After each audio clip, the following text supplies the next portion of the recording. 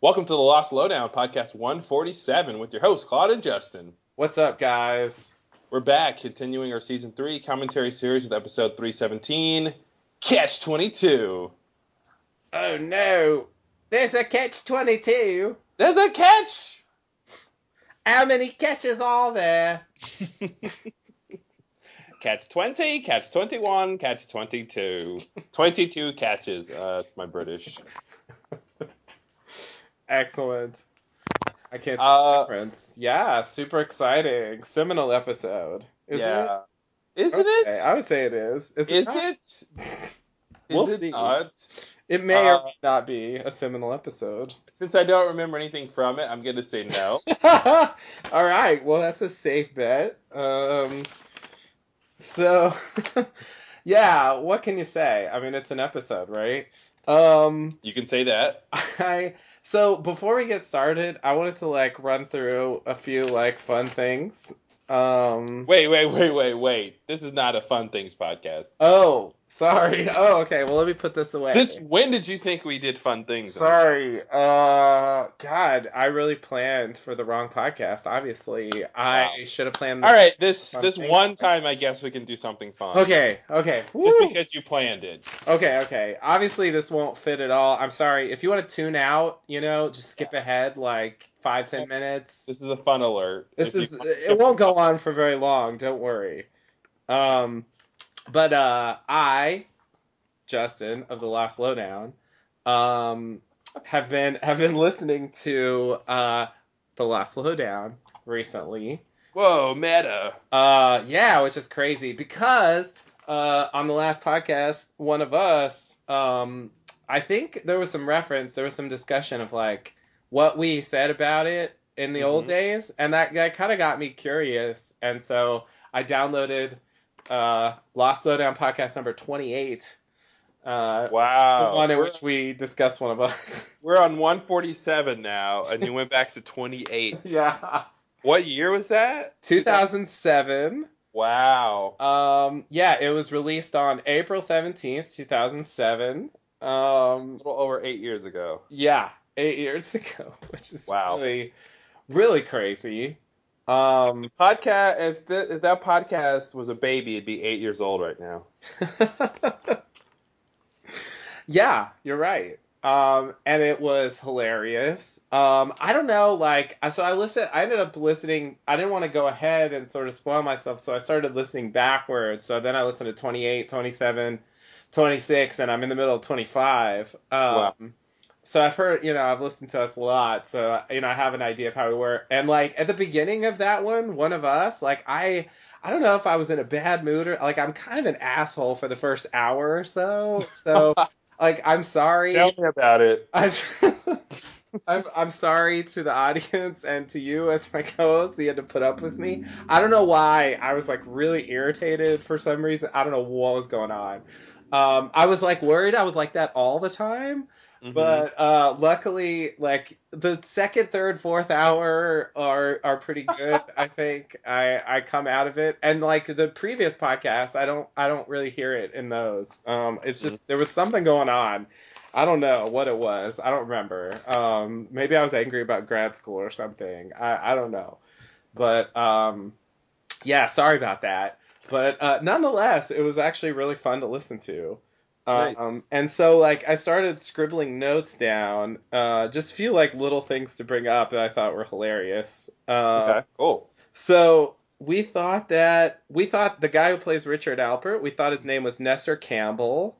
Nice. That was fun to listen to, because his name is not, a really common name, at least not, in the United States, and so, it, at a glance, it looks like it, so... Wait, his name is not Nestor Campbell? No, it's Nestor Carbonell. No, I'm kidding. Yeah, that's what I said, Nestor Campbell. Yeah, didn't you hear me? Yeah.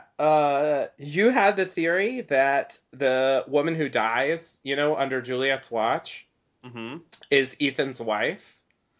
Which I thought was an interesting theory because they do reveal in a later Missing Pieces that his wife did die in those circumstances. And Yeah. so there's actually some, I mean, they didn't say that, but it was a good theory. Nice. I, you made an X-Files reference in that episode. I hadn't seen the show yet. I made an X-Files reference on the recent episode, which is strange. Weird coincidence. I We don't know. took turns 8 years apart. Yeah, I don't know. I don't know why. What was my X-Files reference? You talked about there was something in the show that reminded you of the X-Files. Wow. But you were mainly talking about like how boring it is. How boring the X-Files was? Yeah. Oh, wow. Yeah, so it was pretty amusing. You were like, I used to watch in the 90s, but like now it's really boring.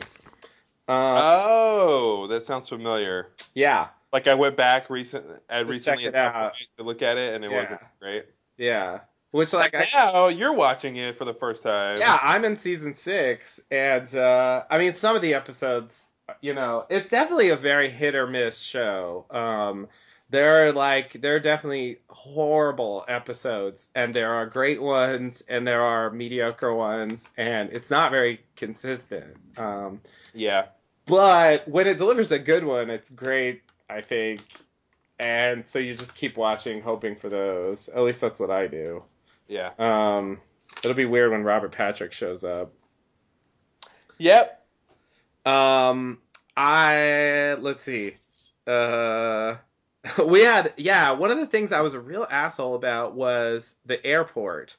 And I think it's never really explained, but like, they show Juliet in what's ostensibly an airport. I mean, there's a sign up for some aviation company. Oh yeah. So when she's gonna join Middleos and she's at the quote unquote airport.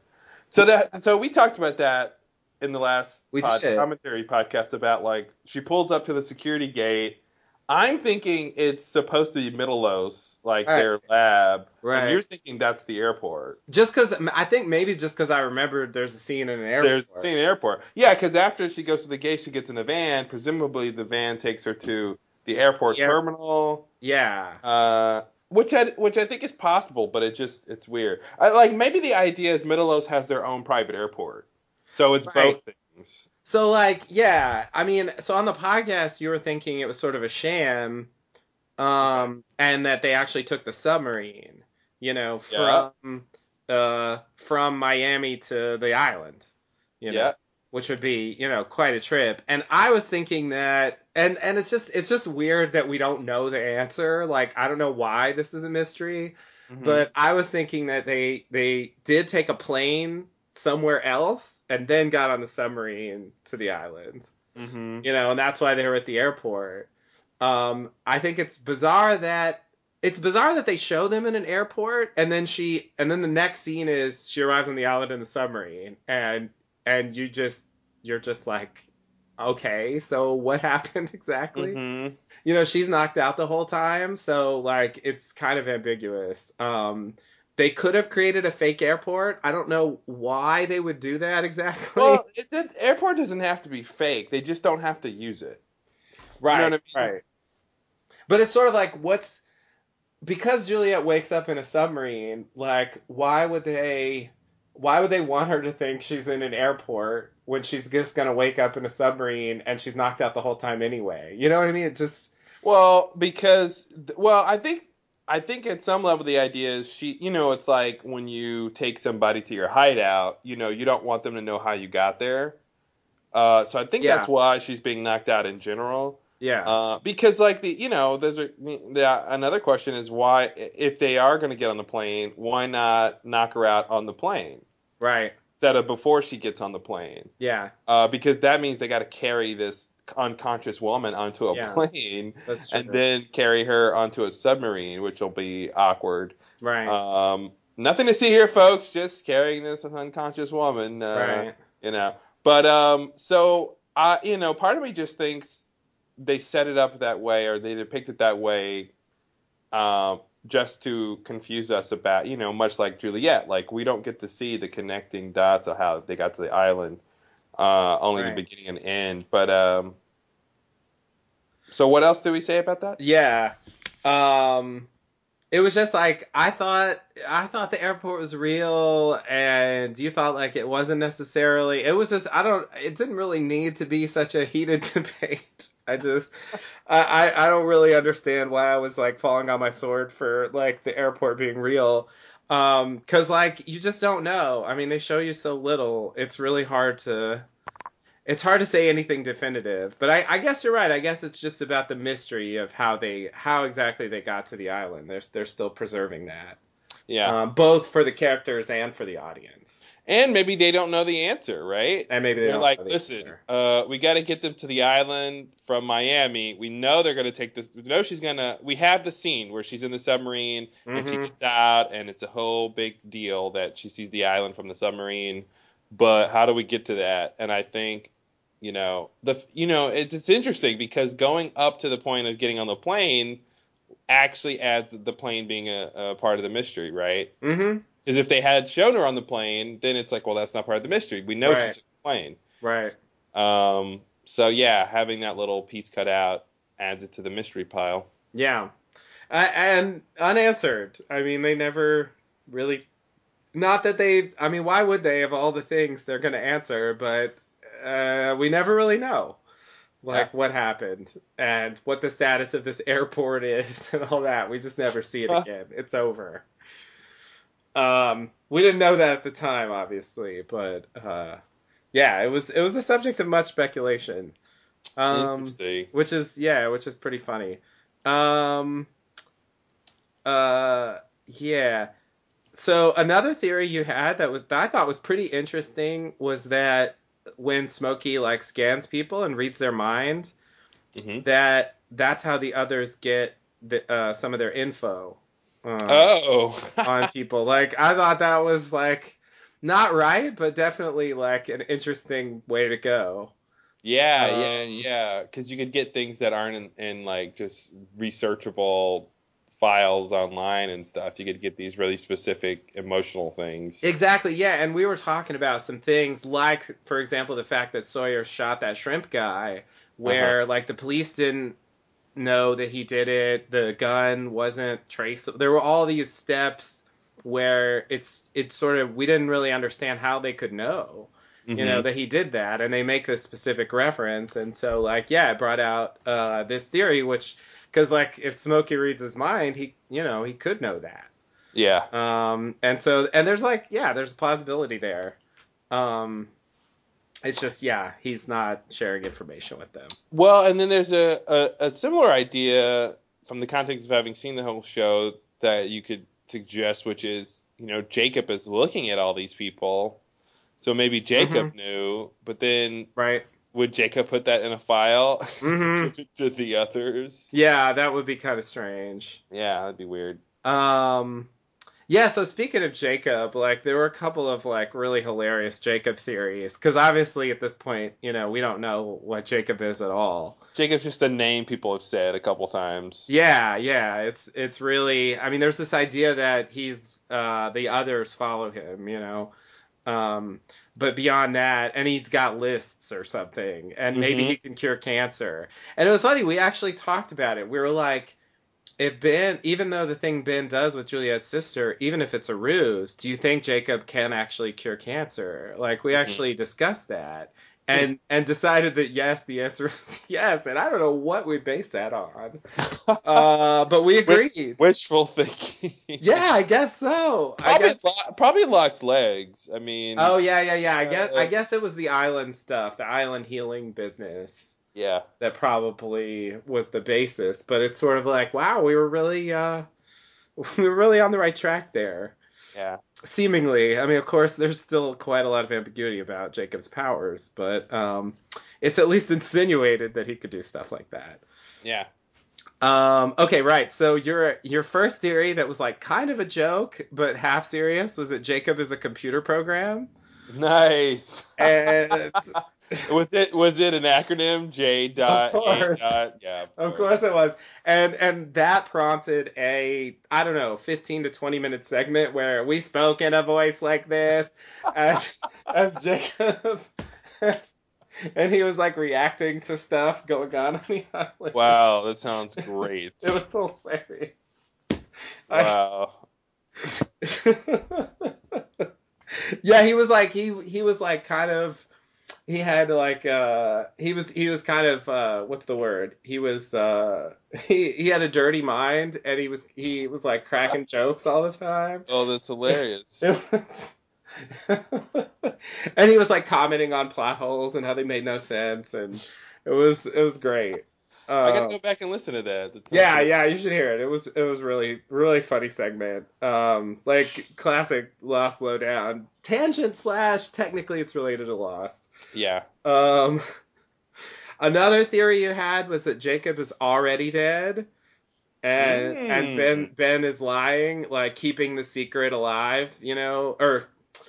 Yeah, keeping a secret. He's pretending that Jacob's alive. But he knows that Jacob's actually been dead the whole time. Well, that's interesting because that's, in effect, that's not too dissimilar from what's actually happening. You're right. He's got no contact with Ben and with Jacob, but he's pretending to. Yeah, exactly. And I think, so I feel like you were on the right track with that, which I thought was interesting. Jacob being a computer program, like that's another show that would do it's that. It's a total another show. It's like Enter 77 and he gets the Jacob code. This is Jacob. You have reached www.jacob.com. Yeah, exactly. Yeah, but I thought it was a funny theory. But yeah, a serious note, this is something I talked about on the podcast, and I know I talked about again now. And it's something I'm a little disappointed that we never got, even though I don't know when they would have worked this in organically.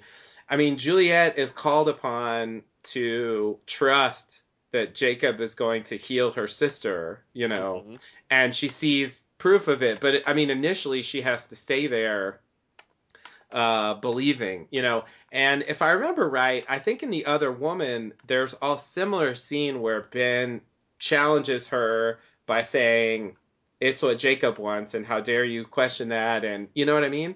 Mm-hmm. And in both of those scenes, she sits there, doesn't say a word, it's just a facial expression, and we're left to wonder what she's thinking, Mm-hmm. And I feel like the show never told us what Juliet thought about Jacob. Like there was never a conversation of anyone questioning, like, did she just think it was all bullshit? Did she believe, you know what I mean? Like, on what level, where was she in that? Yeah, because we don't even get, like you're saying, we don't get the final answer about what she thought, but we don't even get the first question of, like, where would she have been convinced? Right. Which I guess it could be the sister.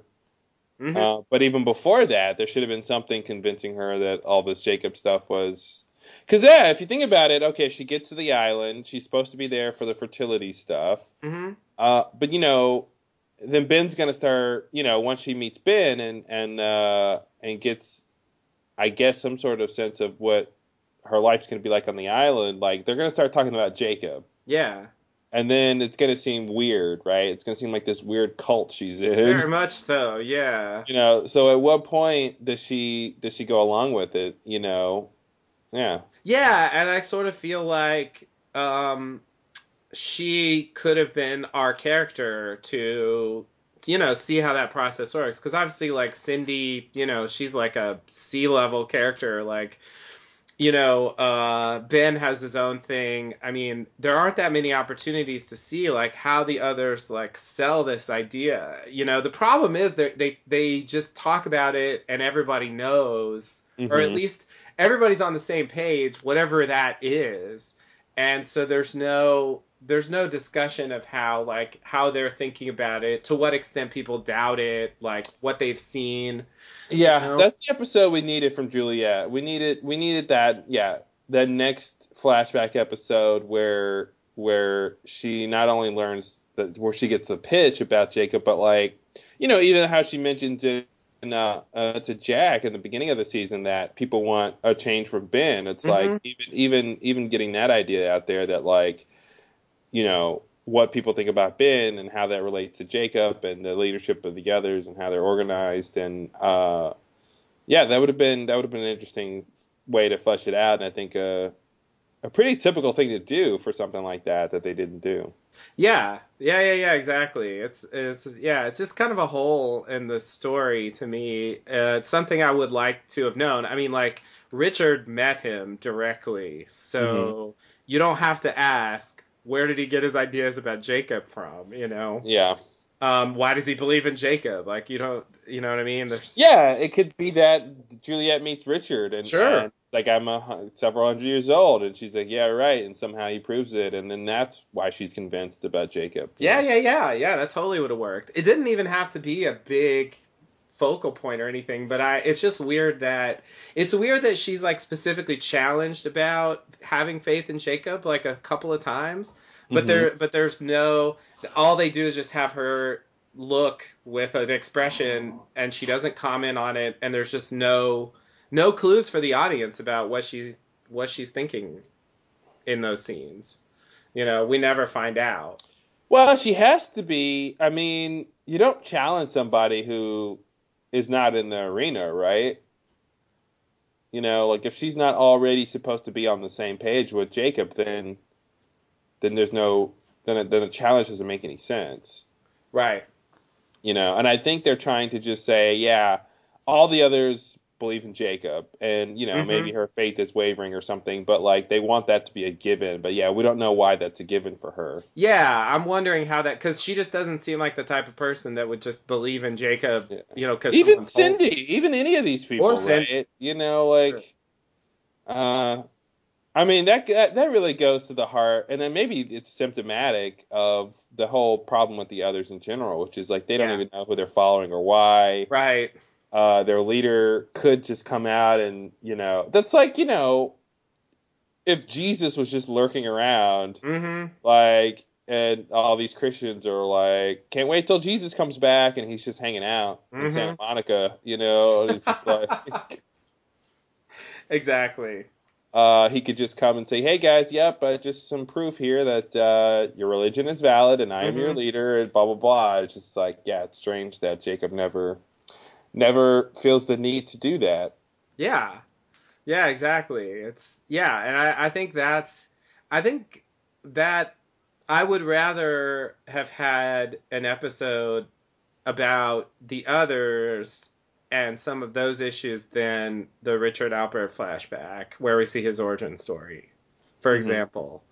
It's just sort of weird to spend time on that specifically when I'm more interested in the group phenomenon. Yeah. You know, and like he comes at a time when everyone else on the island's dead. Yeah, well, it's a simpler story to tell, right? Yeah. Like one character's journey to the island versus like how do we depict the others and how they conscript people and right and all that stuff. Right. Yeah, no, it's true. Let's see, a couple other small things. You brought up since the pregnancy is an issue for the others, like the pregnant women are dying. You brought up, well, what about Alex and Carl? Like, where do they stand in all this? Which is interesting because that's actually an answer for why Carl was being brainwashed. You know. So you were on the right track there. You didn't quite push it that far, but it was definitely heading in that direction. Yeah, interesting. You also had a pretty much spot-on theory about the pallet drops. Oh, really? Which you were just like, well, I just assume there's some people somewhere, and they just keep sending the supplies as long as the checks keep coming in, you know, or the money keeps showing up, and they just don't know that Dharma's over, you know? And it's like, and that was it. That was exactly correct. Oh, man, that's so funny because it's a horrible answer. It is. Because it's so boring and straightforward. It is. But you called it. 2007, you had it. And it was, you know, I mean, it was years later that they actually told us that your answer was. Yeah, and I didn't remember. I don't think when they revealed it that I even remembered I said that. I didn't either. That's why I was so surprised to hear it. Wow. It's like, oh wow. Treasure. Wow. Really nice. Yeah, so anyway, those are a few samples. I was thinking about making this a thing I do, sort of the Last Lowdown flashback segment or something. Yeah. 'Cause like it was really interesting to hear what we had to say. There were quite a few things that we said exactly the same thing on the commentary that we did back in the original podcast. Which is funny. Like our reactions, a lot of them are along the same lines. Yeah, nice. You noted the production thing of Saeed standing in the background waiting to come in as they're, arriving at the camp. And you were like, it's just this weird thing they have to do because they can't all come at once. And and it's really pronounced when he's standing there. Like, well, when you see him walk a little bit then stop, and it's just like, yeah, that's not natural. Yeah. You don't know you're on camera. Exactly. And there was some stuff from the Last Lowdown history. We used to have this thing called a Frapper map. I don't know if you kids know what that is, but it was this thing where I guess you would go on and just like put your location. And so then we'd see like where all of our listeners were from. Yeah, that was fun. It was cool. And we were talking about go to the Frapper map. Yeah. And I forgot that was even a thing because I don't think Frapper maps are like all that popular these days. No, I don't think so. But like it was a thing back then. And another thing that I thought of that made me like go to Wikipedia was that Twitter. I guess Twitter started the summer after the first Last Lowdown, so 2006. That's when it launched. No, coincidence? I doubt it. Are you saying we're responsible for Twitter? That's pretty much what I'm saying. Yeah. Well, I've always heard that correlation equals causation, so. So have I. Obviously, it didn't like rise to prominence immediately. It took a number of years, but it was really notable how things like hashtag or what, like some of the weird POTUS, like some of the weird things that Twitter has introduced into the way people speak. Wait, you're giving Twitter credit for POTUS? I'm giving Twitter because I don't remember anyone saying POTUS before. That's Twitter. That's what they call him. I don't think so. I don't think anyone said that. That's in the West Wing. Like, did they really say POTUS in the West Wing? The Secret Service has those acronyms for those SCOTUS, POTUS, FLOTUS, like those are actual. Were people saying that? Like, I don't remember that being in the Okay, news. So you're just saying like you're giving it credit for it being added as a word to use in casual conversation. Yeah, because I think the 140 character thing means it's easier if you can write it in a compact form, and I feel like that has led to the rise in popularity of those. Well, I would definitely agree acronyms. That people use POTUS on Twitter more than they would do writing in another media, but like I don't think people say POTUS. I've heard people say POTUS. But I mean, like, too many people. I hate it. I hate the word POTUS.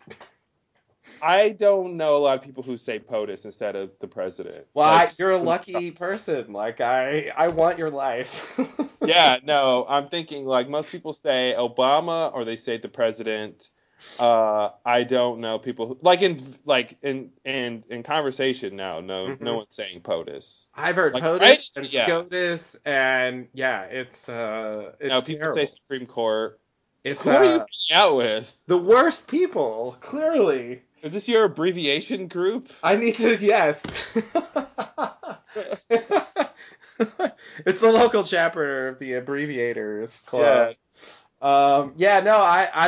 It's like the news, like on the Daily Show and stuff, like, Okay, yeah. Now, if you're talking about like that, sure. Okay, I just mean like normal people. Sure, fair enough. But I don't think they were saying it on the news or on the Daily Show, back in 2007. Like, I don't remember hearing people pronounce it instead of just saying the president, and if you're speaking, the president doesn't take much longer than POTUS,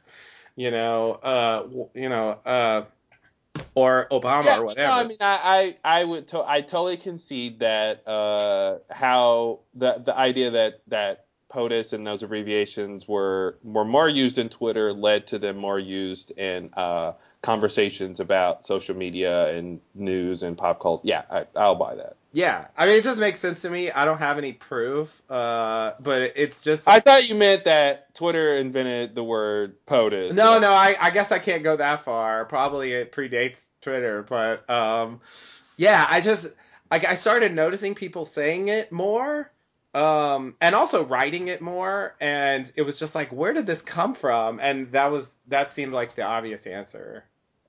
Yeah. That it's just Twitter sort of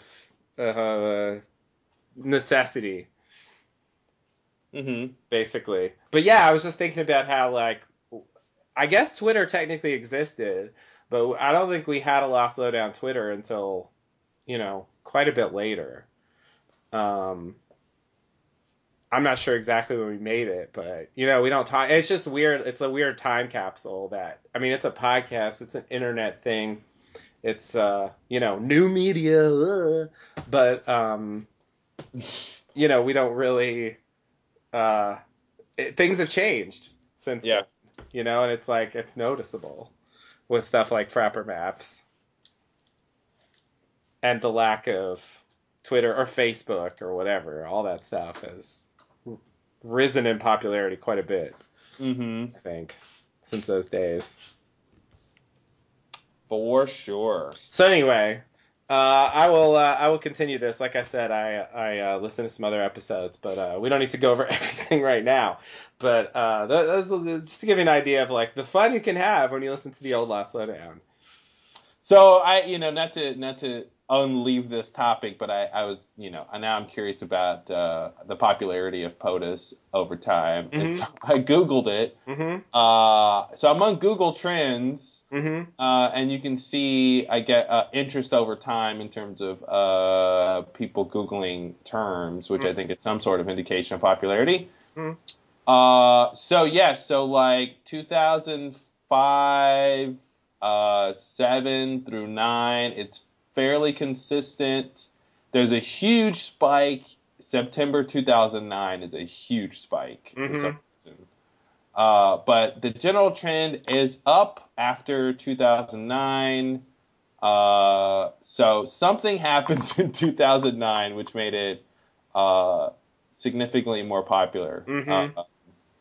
But at least it was being used consistently from 2004 to 2009. But you can actually see it by regional interest too, which is interesting. Oh wow! And related searches. So yeah, Google.com/trends, everybody, if you want to. Wow. Look it up and see. But anyway, thought that was interesting. Yeah, that's crazy. But yeah, cool. Glad you're listening to the old stuff. Yeah. Anytime, can I get this with a side of data?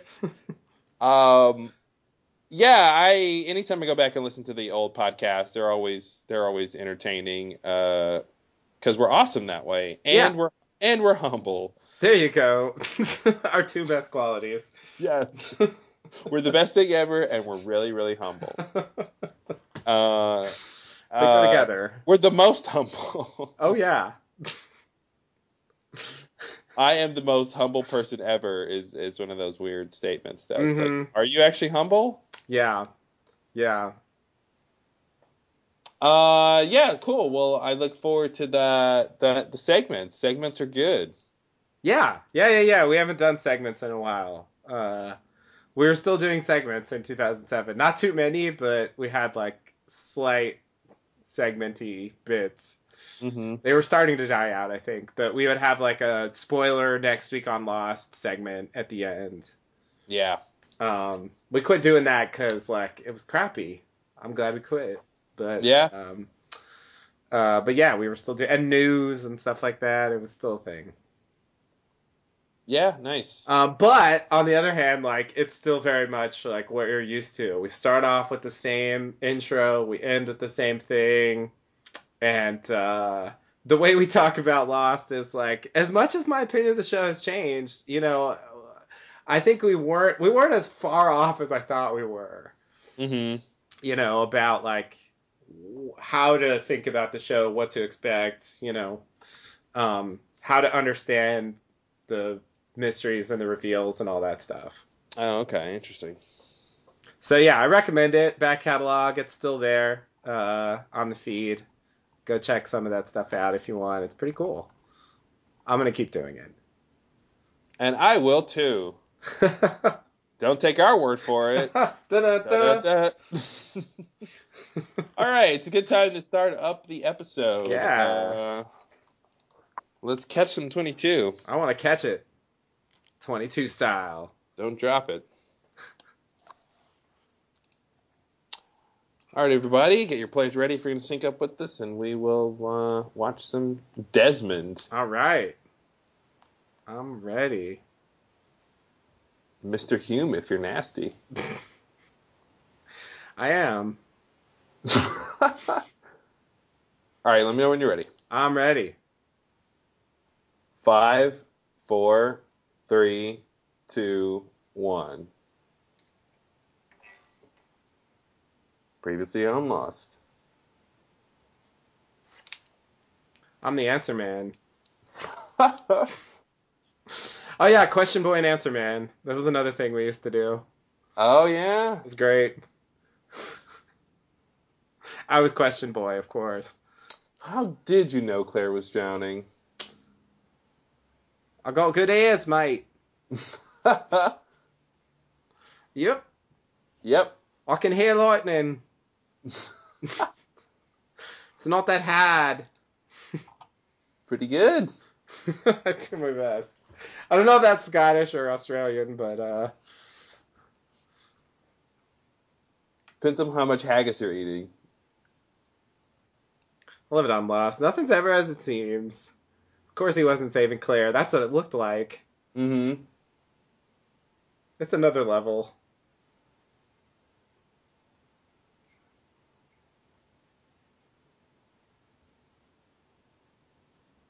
You gotta die, Charlie. Why is that his conclusion? Like, he's been successful. Yeah, it's weird. He tried twice, and he succeeded twice. Yeah. It's not like Charlie has died twice. Yeah, 2 times. It's a little much to give up already. Yeah, he's just like, oh, I can't keep doing this? I guess so. Like, how does he know the third time Death isn't just going to give up? Be like, fine, I won't kill Charlie. Yeah.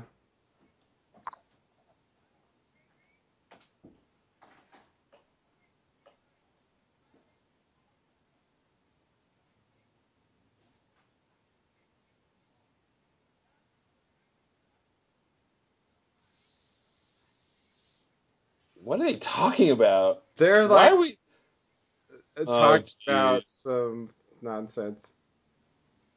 Uh-oh. And this is how Charlie dies. Oh, wow. Yeah, I remember Not Penny's boat, right? Yeah. It's not Penny's boat. There's a boat? Yeah, what are you talking about?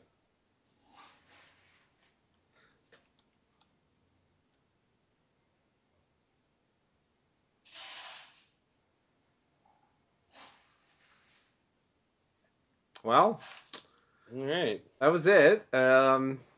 Thanks, Charlie. Yeah, drive shaft. Yeah. You all, everybody. Oh, yeah, that.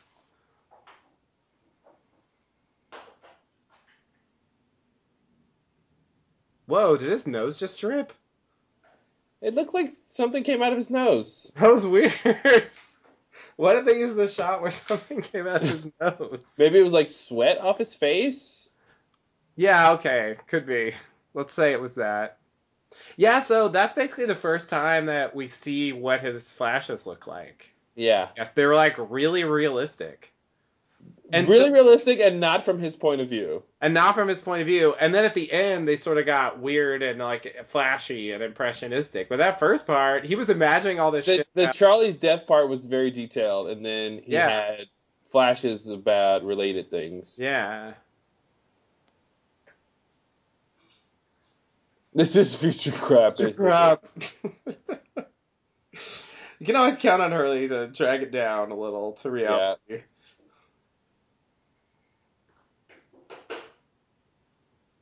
Other characters would be like, what are you talking about, Desmond?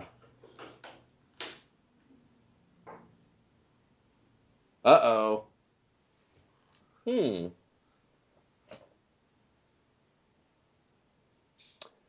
don't know what to think. It's weird. It's weird that that's his conclusion. Yeah. Again, like the last thing, it seemed like it was about Charlie dying, but his big takeaway was someone's coming. Yeah, it wasn't like Charlie's gonna die. Yeah. It was like someone's coming. Yeah, it's really weird. It's really weird. So usually in flashbacks they have longer hair, but if the hair is already long, then you gotta go short. Yeah. Good observation. They can't have the same hair. Yeah, that would just be really confusing. I mean, at least if they're not time traveling.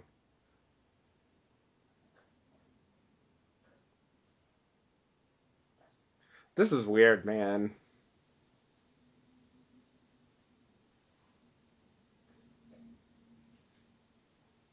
Like, Desmond was a monk? Or tried to be a monk? That's why he calls everybody brother. Is that where that comes from?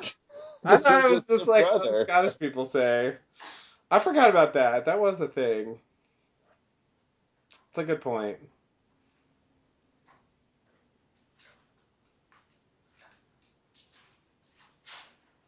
It just seems like he did a lot of random stuff. I never got the sense he was particularly, I don't know, spiritual or whatever. It's like, well, I don't think he is. I see. Maybe that's the point. It's like he joins the army, he joins the monastery. He's literally searching for something, and he's gonna try this. He wants he seems to want some bigger thing to be a part of. But yeah.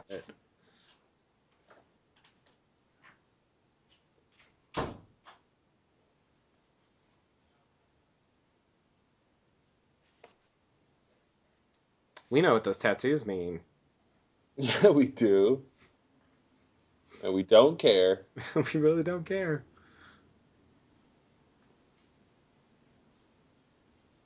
I date my share of angles.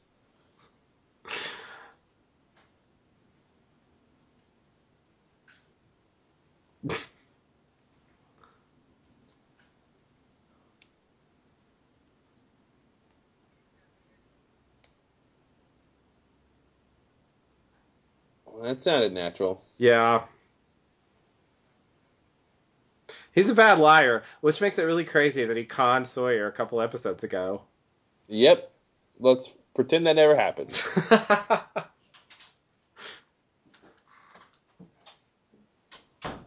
He still thinks. Oh right, no, he did know. Yeah, like not sharing information. He could have told Jack, "Hey, Charlie's been dying. I think he's gonna die again. Somebody's coming to the island." Like.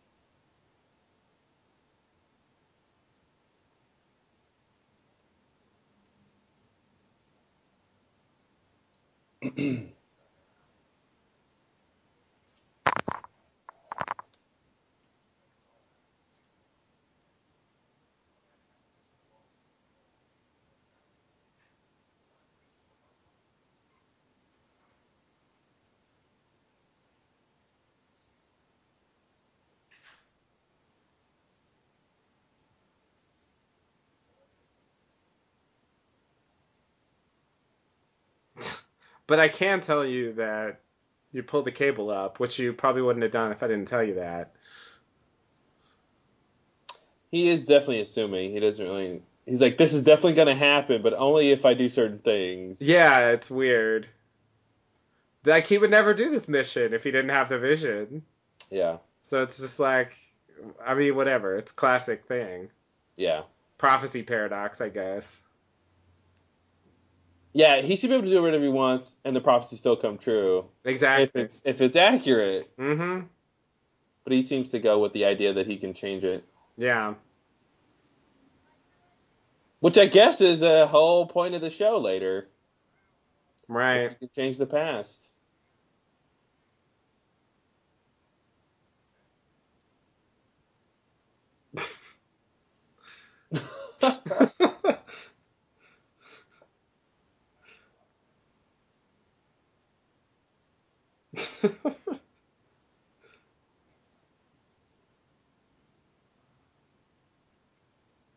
So he's like, yeah, I can't remember her face, but I remember the rest of her. It was really memorable for some reason.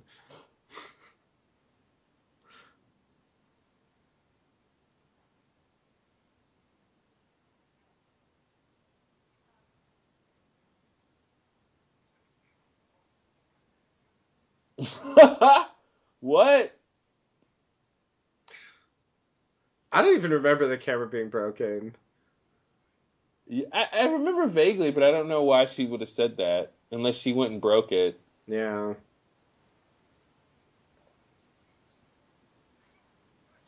I just want to tell you what that means. Yeah, that makes it a lot more charming. Just so you know, I don't have to get caught in a net. Mm-hmm. But I guess we know she did it because she thought Sawyer was gonna die. Mm-hmm. Wow.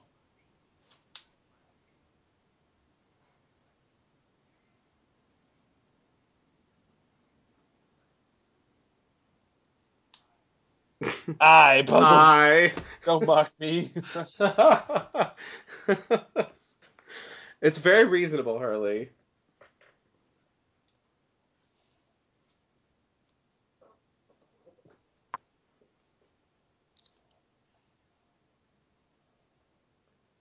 You shouldn't have to try. Yeah, it shouldn't be It that should just complicated. happen. He's gonna This is my come. problem with these kind of stories. Yeah. Where you see something that's going to happen and then you think, oh, I've got to make it happen. Mm-hmm.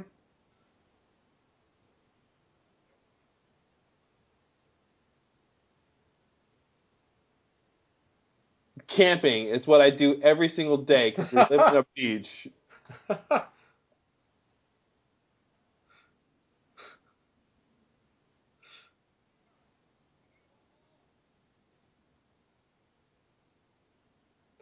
You're gonna. Oh God.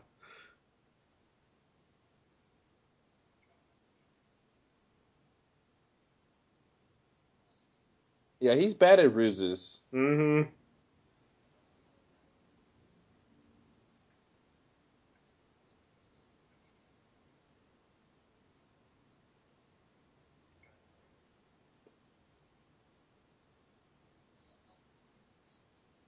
Eh.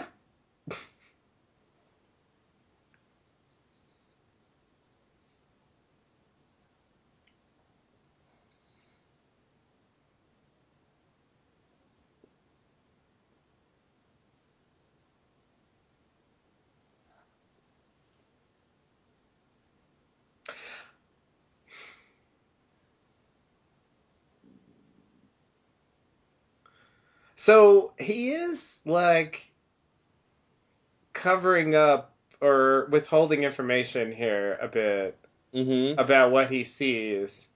Yeah. This makes me believe maybe a little more in the idea that he lied about the helicopter thing. Okay. Because I guess I didn't see Desmond doing that. I didn't see him just like lying about what he saw, but he just did it. Yeah, it's all about why the motivation to lie, I think, is where you look at the probability, right? Like he's Yeah, lying here because he has a plan and he thinks and he doesn't want to tell Charlie, well, we're doing this because I see you die and all that stuff. Like, right. but yeah, no, I mean it's still a valid point that he could just lie if he Yeah, thinks he has a good reason. like if he wants Charlie to, you know, Yeah, go. I love how it looked like Hurley found the cable, but Jen actually found it. Yeah, that was a weird reveal.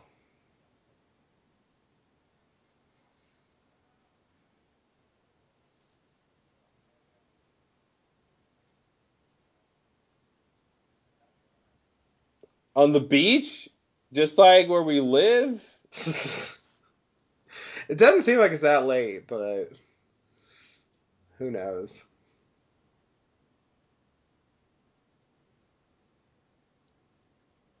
Does that have anything to do with that LED in the sky? That shot always looks weird to me. Yeah.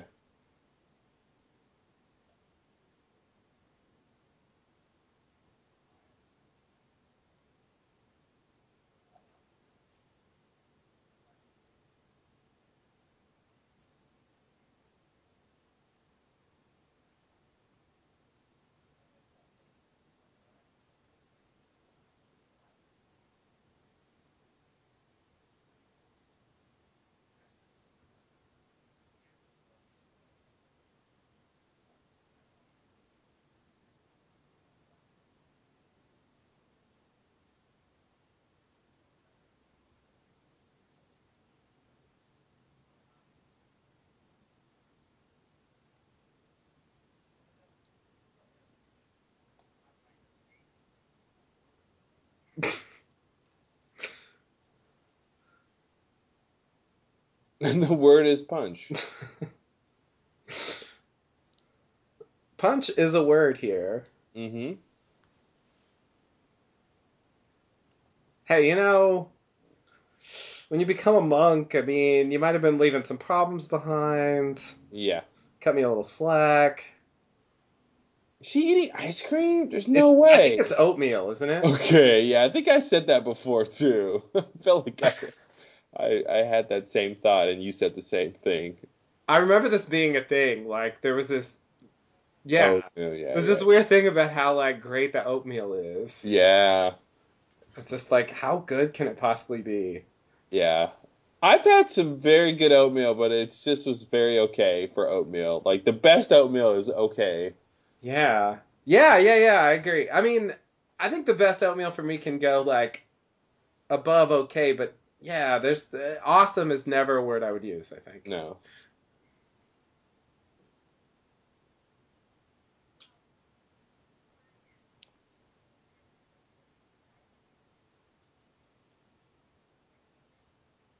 Salty plates.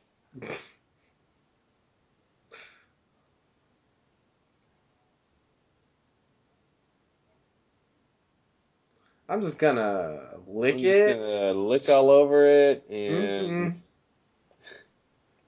it's clean now. That's what I meant by doing the dishes. I'm gonna lick them. I'm gonna eat all the dirt off the plates.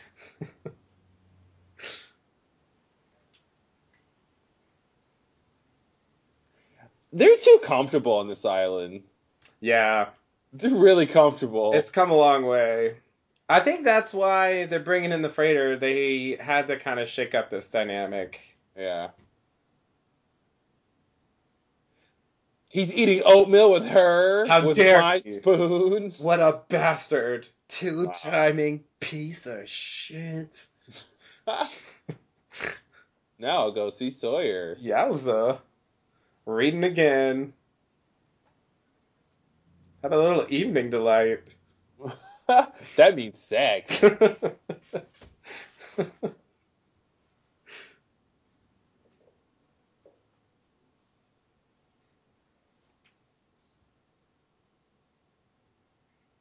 Sadness gets me in the mood. Yeah, sadness is sexy. This is pretty pathetic for Kate, I think. It's a weird character moment for her, I think, for them to so explicitly portray this sequence of emotions here of just like, well, she got jealous of Juliet and decided she was going to use Sawyer. Yeah. Yeah, it sort of reminds me of how, like, she abandons Aaron and then she shows up to Jax and, like, they have sex and it's this weird dark thing. Oh, that dark scene. Oh, yeah. Man, that stands out. They never did a scene like that again. Never ask me what I did. Yeah? Never ask, for you shall never know.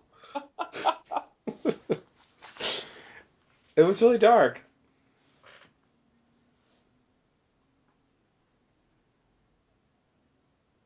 Fake laughing. Yeah, it works because there's a jump at the end. If it relied on the words, it really wouldn't have made any sense to anyone but Jane. But I guess that's the guy with no hands, hook for a hand. Yeah, that's the story they tell it in Adventures in Babysitting. Yeah. He had a hook for a hand, yeah. Yeah.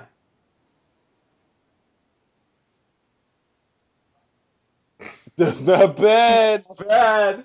9 out of 10. You better lock that down, brother. Put a ring on it.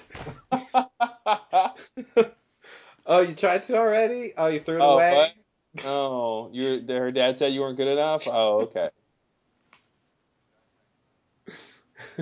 Not bad, Tess. It's funny. She did say that. That's kind of her famous quote. Yeah, she's got that tattooed on her. Yeah. Oh, right. I forgot that's how they sell this thing. Yep. Ah. Spinny's coming. Yes. Yes, I guess that's how we get to Not Penny's Boat. And that's how I was just gonna say that's the start. This is the first book for that bookend, right? Yeah. Like we think it's Penny's boat because of this beginning here. And they set it up. I mean, at the end of season 2, we know she is looking for him. Yeah. They saw a signal. The whole thing has an air of plausibility. Yeah. She's the only person we know is looking for them. Yep. You know? So, because at this point, we don't know old Widmore's looking for them. Yeah. We don't know old Widmore knows anything about the island. Yeah. At this point. As far as we can tell, he's just an asshole. Yeah, we don't know he has any connection. Yeah. This was weird. Like, that was a helicopter? Like, really? I guess it was just supposed to be far, and I guess it was supposed to, like, maybe we caught the tail end of the splash. It didn't look that far, and it looked tiny. Yeah. Yeah. That always bothered me. Like, if that were Naomi, then I could be like, okay, she made that splash. But no, that was the helicopter. Yeah, I think it's just bad because they couldn't get a helicopter. Yeah. They didn't want to spend the money to show any of it, so. Yeah. Yeah, and I just, like, I wish is he thinking Penny helicopter to the island? Yes, I think he is thinking that.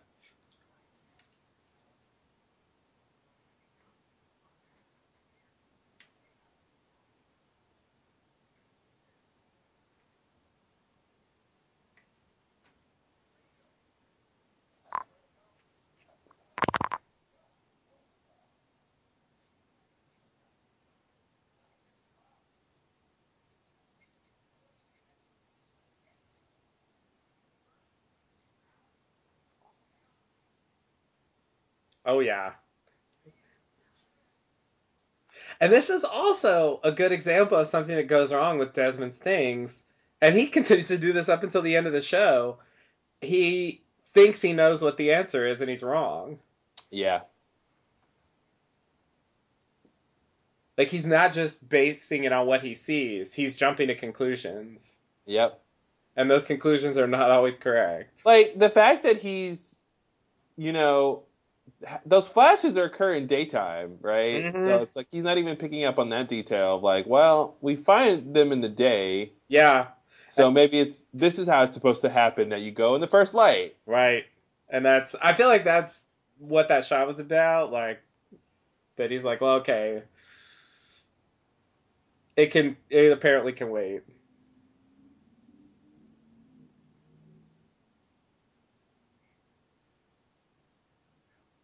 No. No. What are you, Canadian?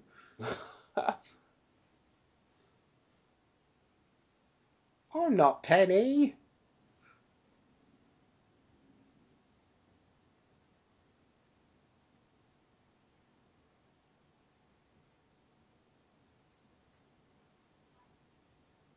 She didn't care.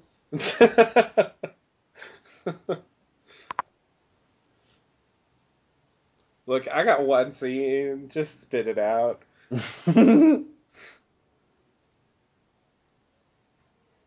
What, you dead? Everything.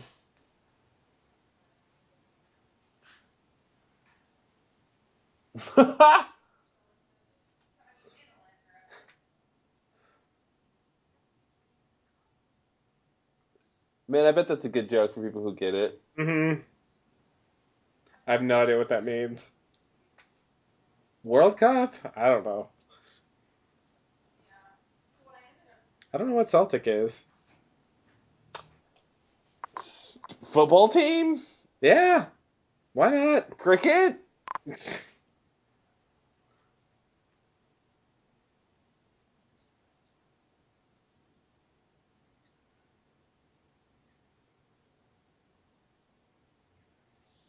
Oh, you're totally right.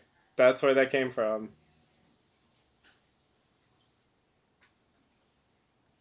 Was this Jacob? That's what it seems like. But I assume that person was at the monastery, so... Well, I guess he could have masqueraded as a monk for a while. I guess Desmond never actually knew what he looked like.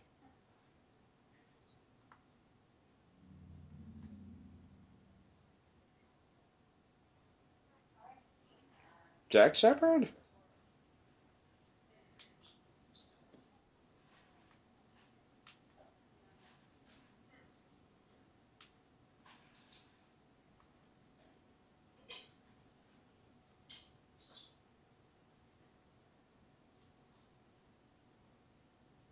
All right, wow.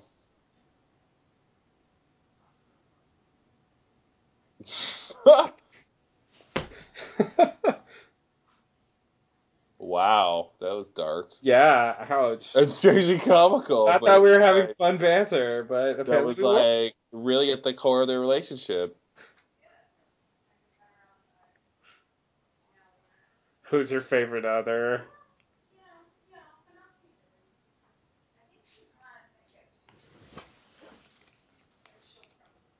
Ping pong. Oh no, not the ping pong.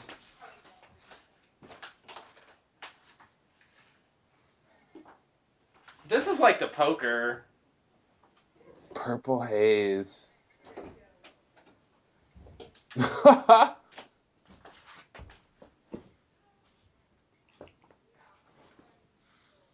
I let you win. Oh, there we go.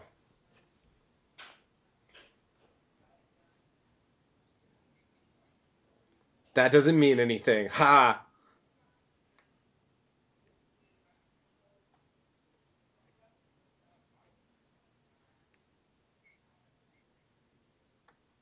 The kitchen.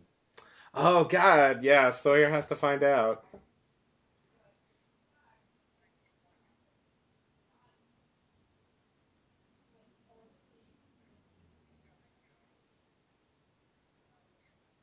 Mm-hmm.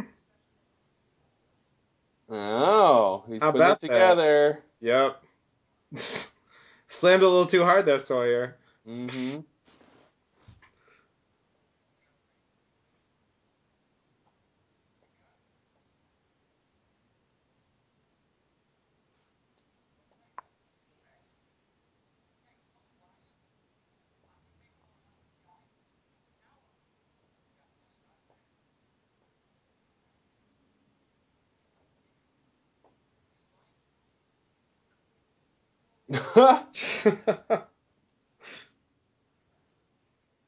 Three times?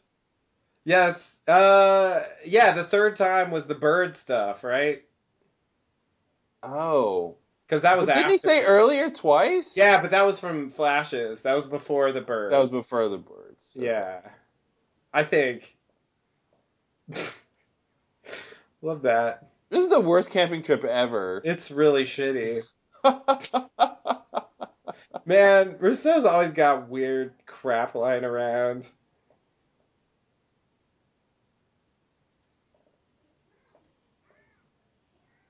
Wow. Jeez, Desmond.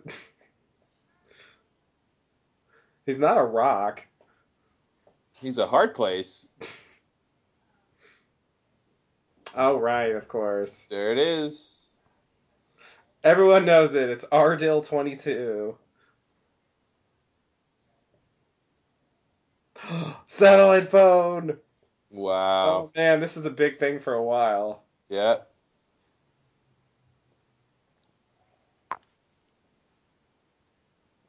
Wow. Yeah. That's weird, man. Is that you?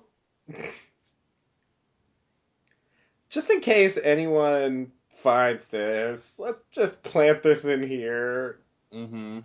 for my cover story. So strange. Oh, wow, yeah. Oh, So man. strange. Like they're on like bin levels with that, like making up stories for crazy reasons. Yeah. Oh, you gave her a mixtape. Oh yeah.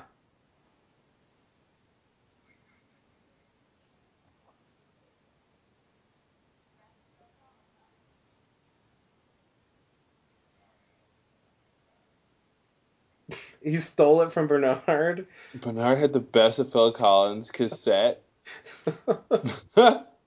Yeah, it's sad and weird. And I don't think they can really play it.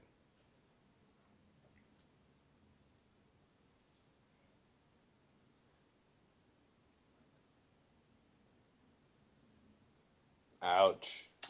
Yeah. Took a little afternoon delight.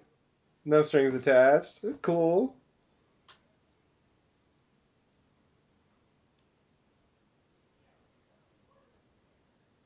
You know, I really don't like this storyline. It's really frustrating to watch. Yeah. And maybe it's because he's lying, and we know he's lying about certain things, and we don't really know what he wants. Like, I can't pinpoint it, but there's something really tedious about this. Even though it should be really exciting and interesting, because someone obviously is coming to the island. I think that was my main hook at the beginning, and I think now that we know who that is and the whole story of that, it's not particularly... The other part of the story doesn't really work so well. Yeah.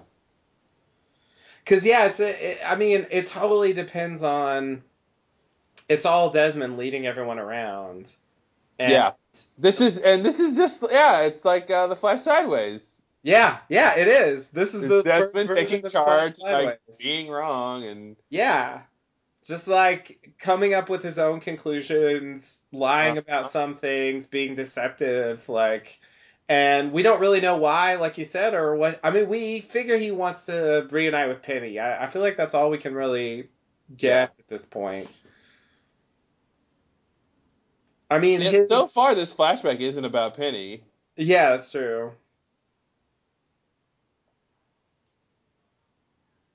Is he drinking and singing? Yeah.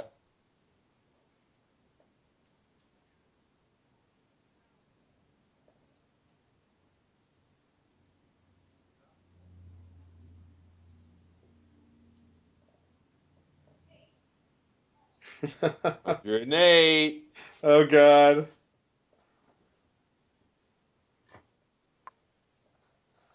Quinn is a lot, man. Yeah. Come on. Twice as much as the pro. Some nice ass wine. And he's drinking it straight from the bottle. How uncouth, Desmond.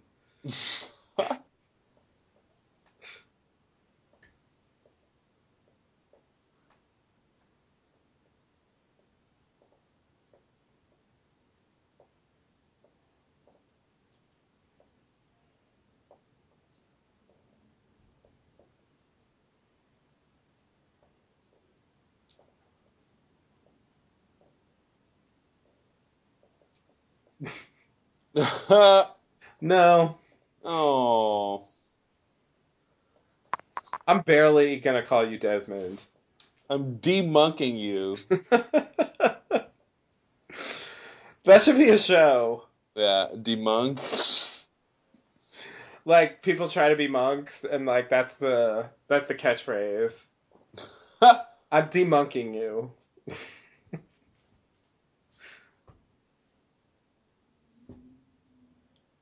Wait, is he born to run like Kate? It kind of seems like it. Yeah. Like it's like Kate meets Locke, like he's born to run because he's looking for something special. Yeah.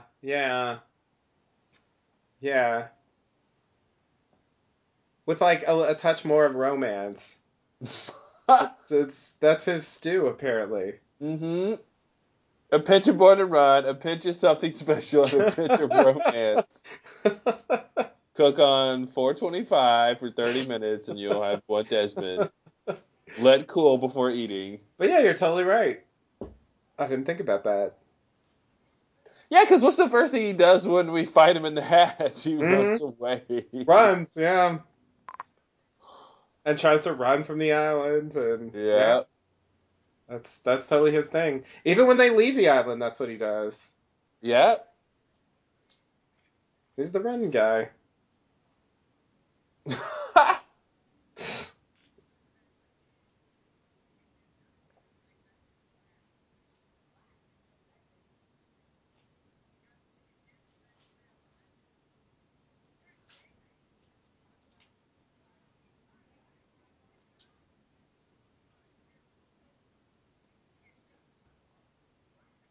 soups. Nobody calls them soups. Yeah. I've never heard that.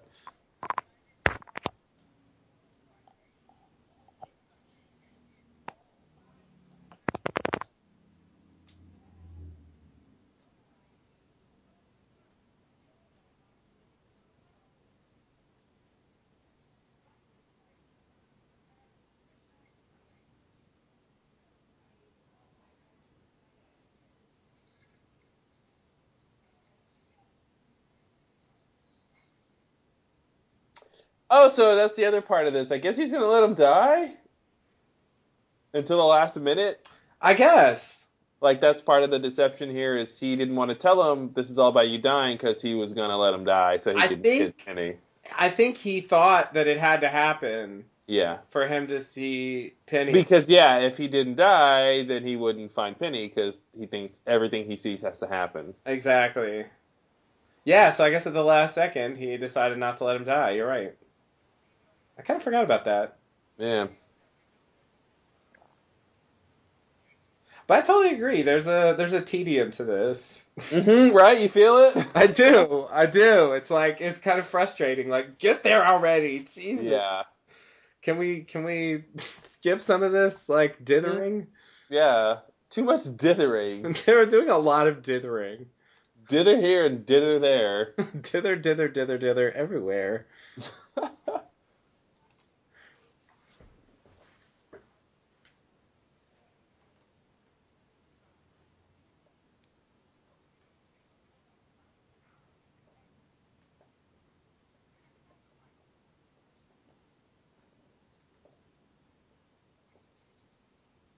See, it's weird because I thought the point was no matter what he does, it's gonna happen, right?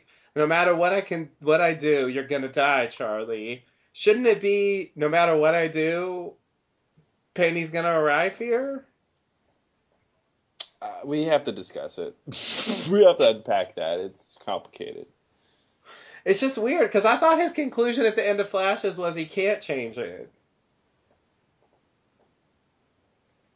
Well, I guess there's a difference between the sequence of events and then the big picture, right? Like the puzzle pieces versus what the puzzles add up to. Right, but shouldn't Penny's arrival be part of the big picture? I think Penny's arrival is the puzzle pieces. Oh, wait. Yeah, you're right. Well, it's both. And like Why does it say she? Oh, they think it's Penny. Yeah. They think Penny parachuted to the island. Mm-hmm. I guess we did too at the time, but that's so ridiculous. I think I remember expecting it. Wow. Yeah. Although I started to get suspicious when she was masked. Yeah. That's always like a sign. Oh no. Are you ready for one of the worst Photoshops? Yeah. Wow. Yeah, Hawking and this guy. What a weird thing. Like, why did they do that? That's so weird. What does that mean? I'm still baffled about that. Like, he's just friends with her coincidentally. She's behind this whole thing. Like, how? I don't know how to interpret that.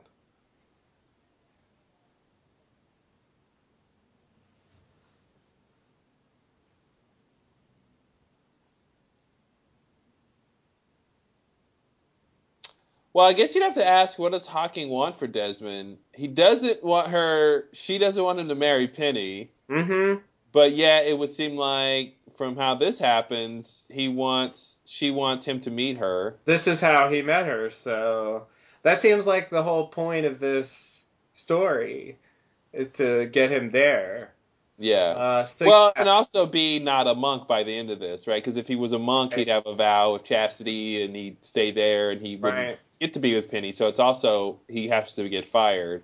I mean, is she just leading him along the whole like trail? Like first he has to meet her, and so he can then not marry. Yeah, you would just say this is just a coincidence, if not for the previous scene where we saw her picture. Right. Totally. Yeah, that's the only thing that makes me think that. And I mean, there's no follow up on that. We never really know what the story of that's supposed to be.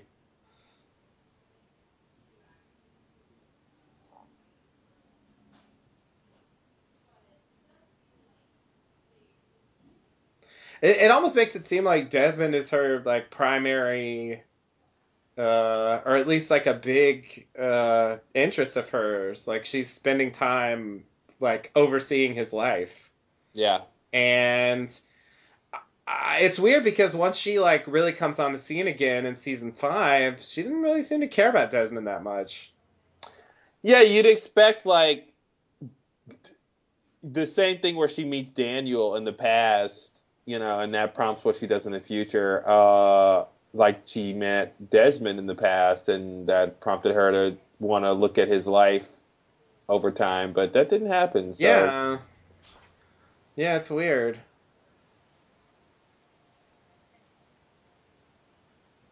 Pin. Puh. P for short.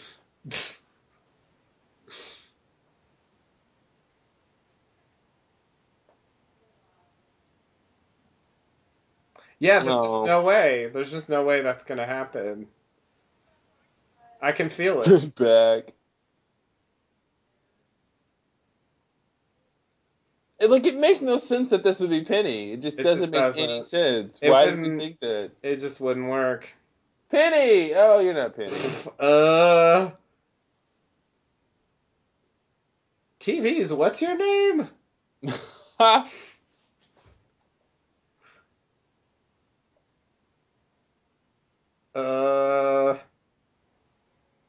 Yeah, that's a great ending because it's like she knows who he is. Yep. But she's not Penny, so you kind of get it, but not really. So now we have to explain how she knows what's going on, how she knew where to find him, who is she, all that stuff. Yeah, I mean, this is definitely where season 3 takes a turn. What am I trying to say? Takes it up a notch. Mm-hmm. And takes a turn and becomes a lot more interesting than it was before. But what a weird episode knowing what is happening. Yeah, I feel like the path there is just kind of frustrating. Mm-hmm. I guess I get annoyed with Desmond and his single-minded, wrong-headed determination, his like very fixed ideas about the Flashes and what they mean while like proving himself wrong over and over again, and also his like jumping to conclusions that aren't in them and being so sure of them. Again, he's a lot like Locke, which I never really thought about, but he misplaces meaning and he's jumping to the wrong conclusions and selfish determination. He doesn't care who gets involved and like who he has to lie to if he thinks this thing has to happen a certain way. Yeah, he's just not and that's tragic very frustrating and very tedious. Yeah, wow. Yeah, I didn't expect to be so annoyed with him. But it was just like it was frustrating. I almost I don't know, when Locke's that way it bothers me a little less. I guess because they try to sell Desmond as a noble figure. Yeah. I feel like they don't really emphasize his selfishness the way they do with Locke, and so it just feels kind of I don't know, inconsistent, or like they don't fully deal with the character that they're portraying. Mm-hmm. They want him to fulfill this kind of hero savior role. But they don't really talk about, because I think, you can say a lot of things about Jack. I mean, I think Jack is not, he's not really a selfish character. I think, I was just going to say, they want Desmond to be this heroic character, but he's not heroic. He's not a hero.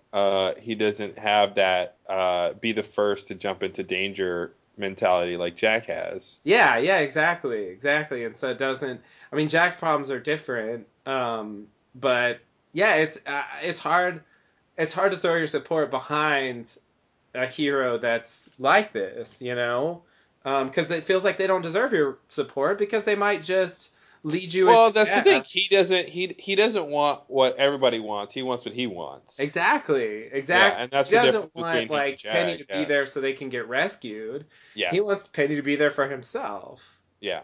And if that means Charlie dying, then so be it. Oh well. Yeah.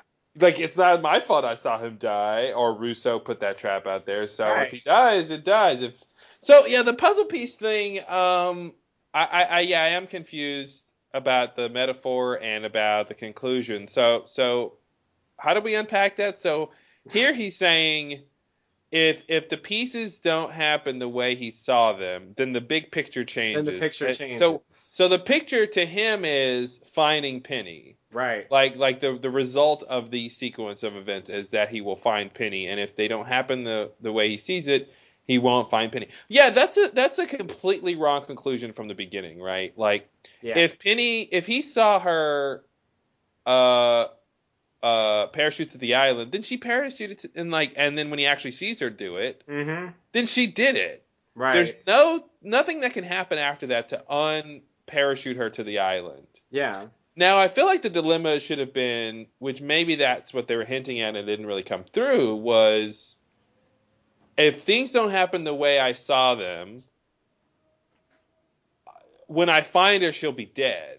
You know, like I see her stuck in a tree, and if I don't get there quick enough through these sequence of events, then when I get there, she'll be dead. Like, I feel like that should be the driving force.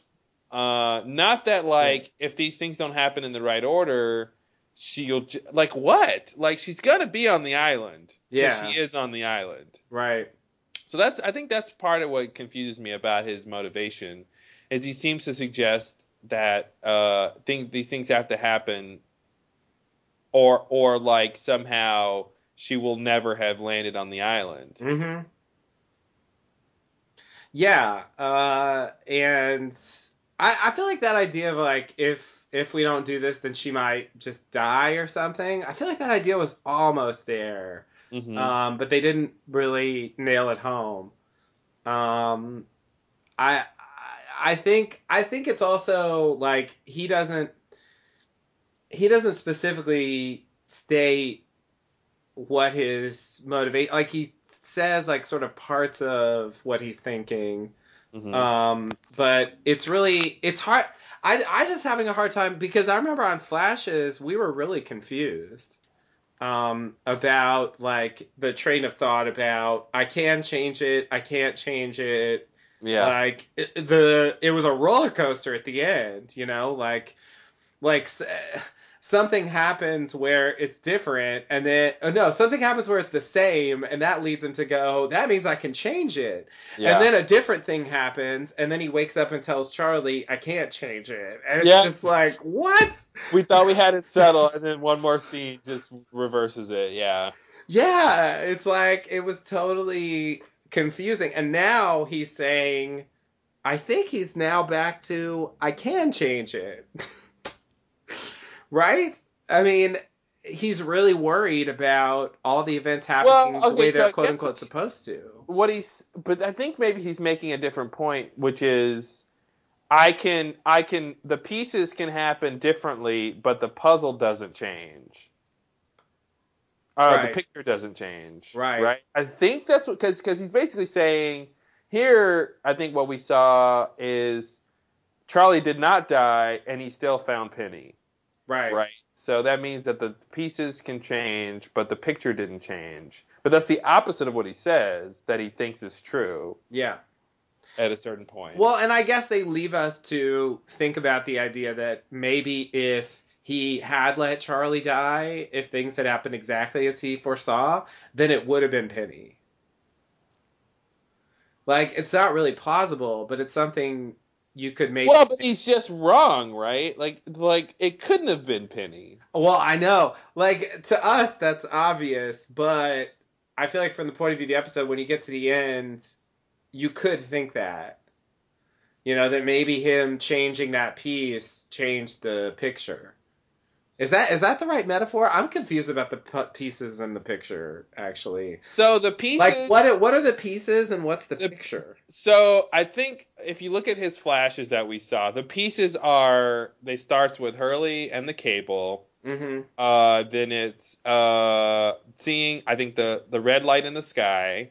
Right. I think, and then it's, you know, then it's seeing the picture of him and Des and Penny. Right. And then it's I guess the person in the tree, the parachute kind of person in the tree image, and then I think it's the end, which is who's the person, I guess. Right.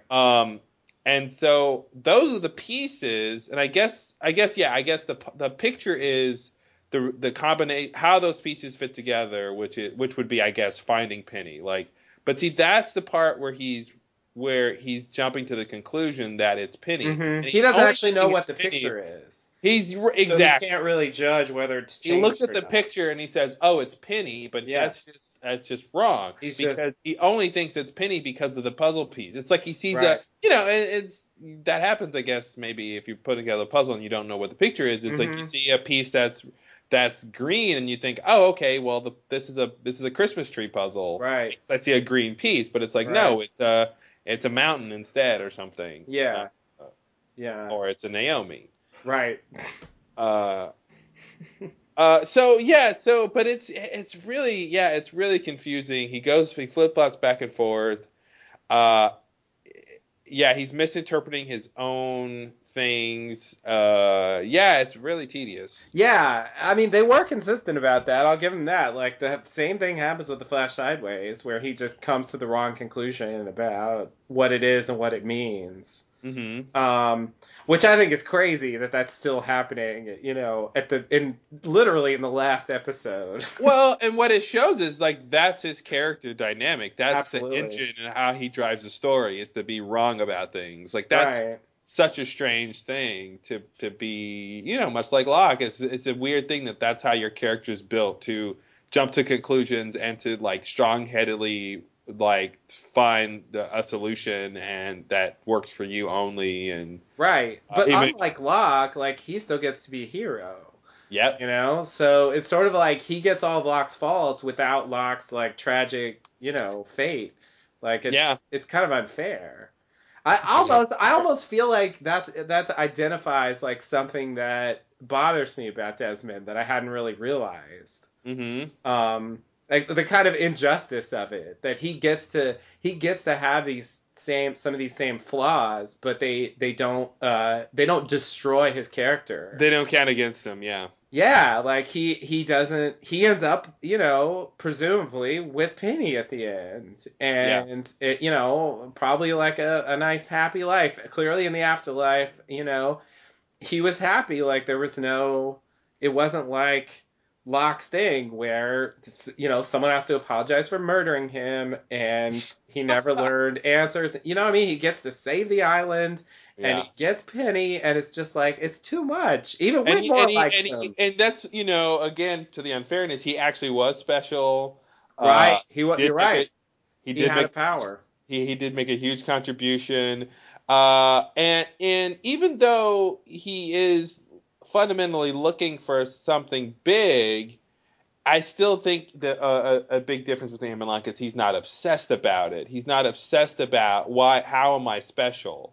I feel like he is there, but it's not his main focus, and I think largely because of Penny. Yeah. Penny becomes his main focus. Yeah. And he's obsessed with Penny instead of the island. Yeah, exactly. And if he didn't have that in the way, then maybe he would be way more like Locke, looking for, I'm on the island, and that means this is where my specialness will come into play, and my reason for living will be found here. I just got to search for it. Right.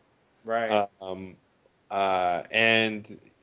Even of course he got convinced about pushing the button too, right? And I guess that's what Miss Hawking said is, this would be the greatest thing you ever do. So. I feel like Locke would be even more sad if he knew Desmond's story. Absolutely. Like, wait, Miss Hawking talked to you and she told you all this stuff and she wow.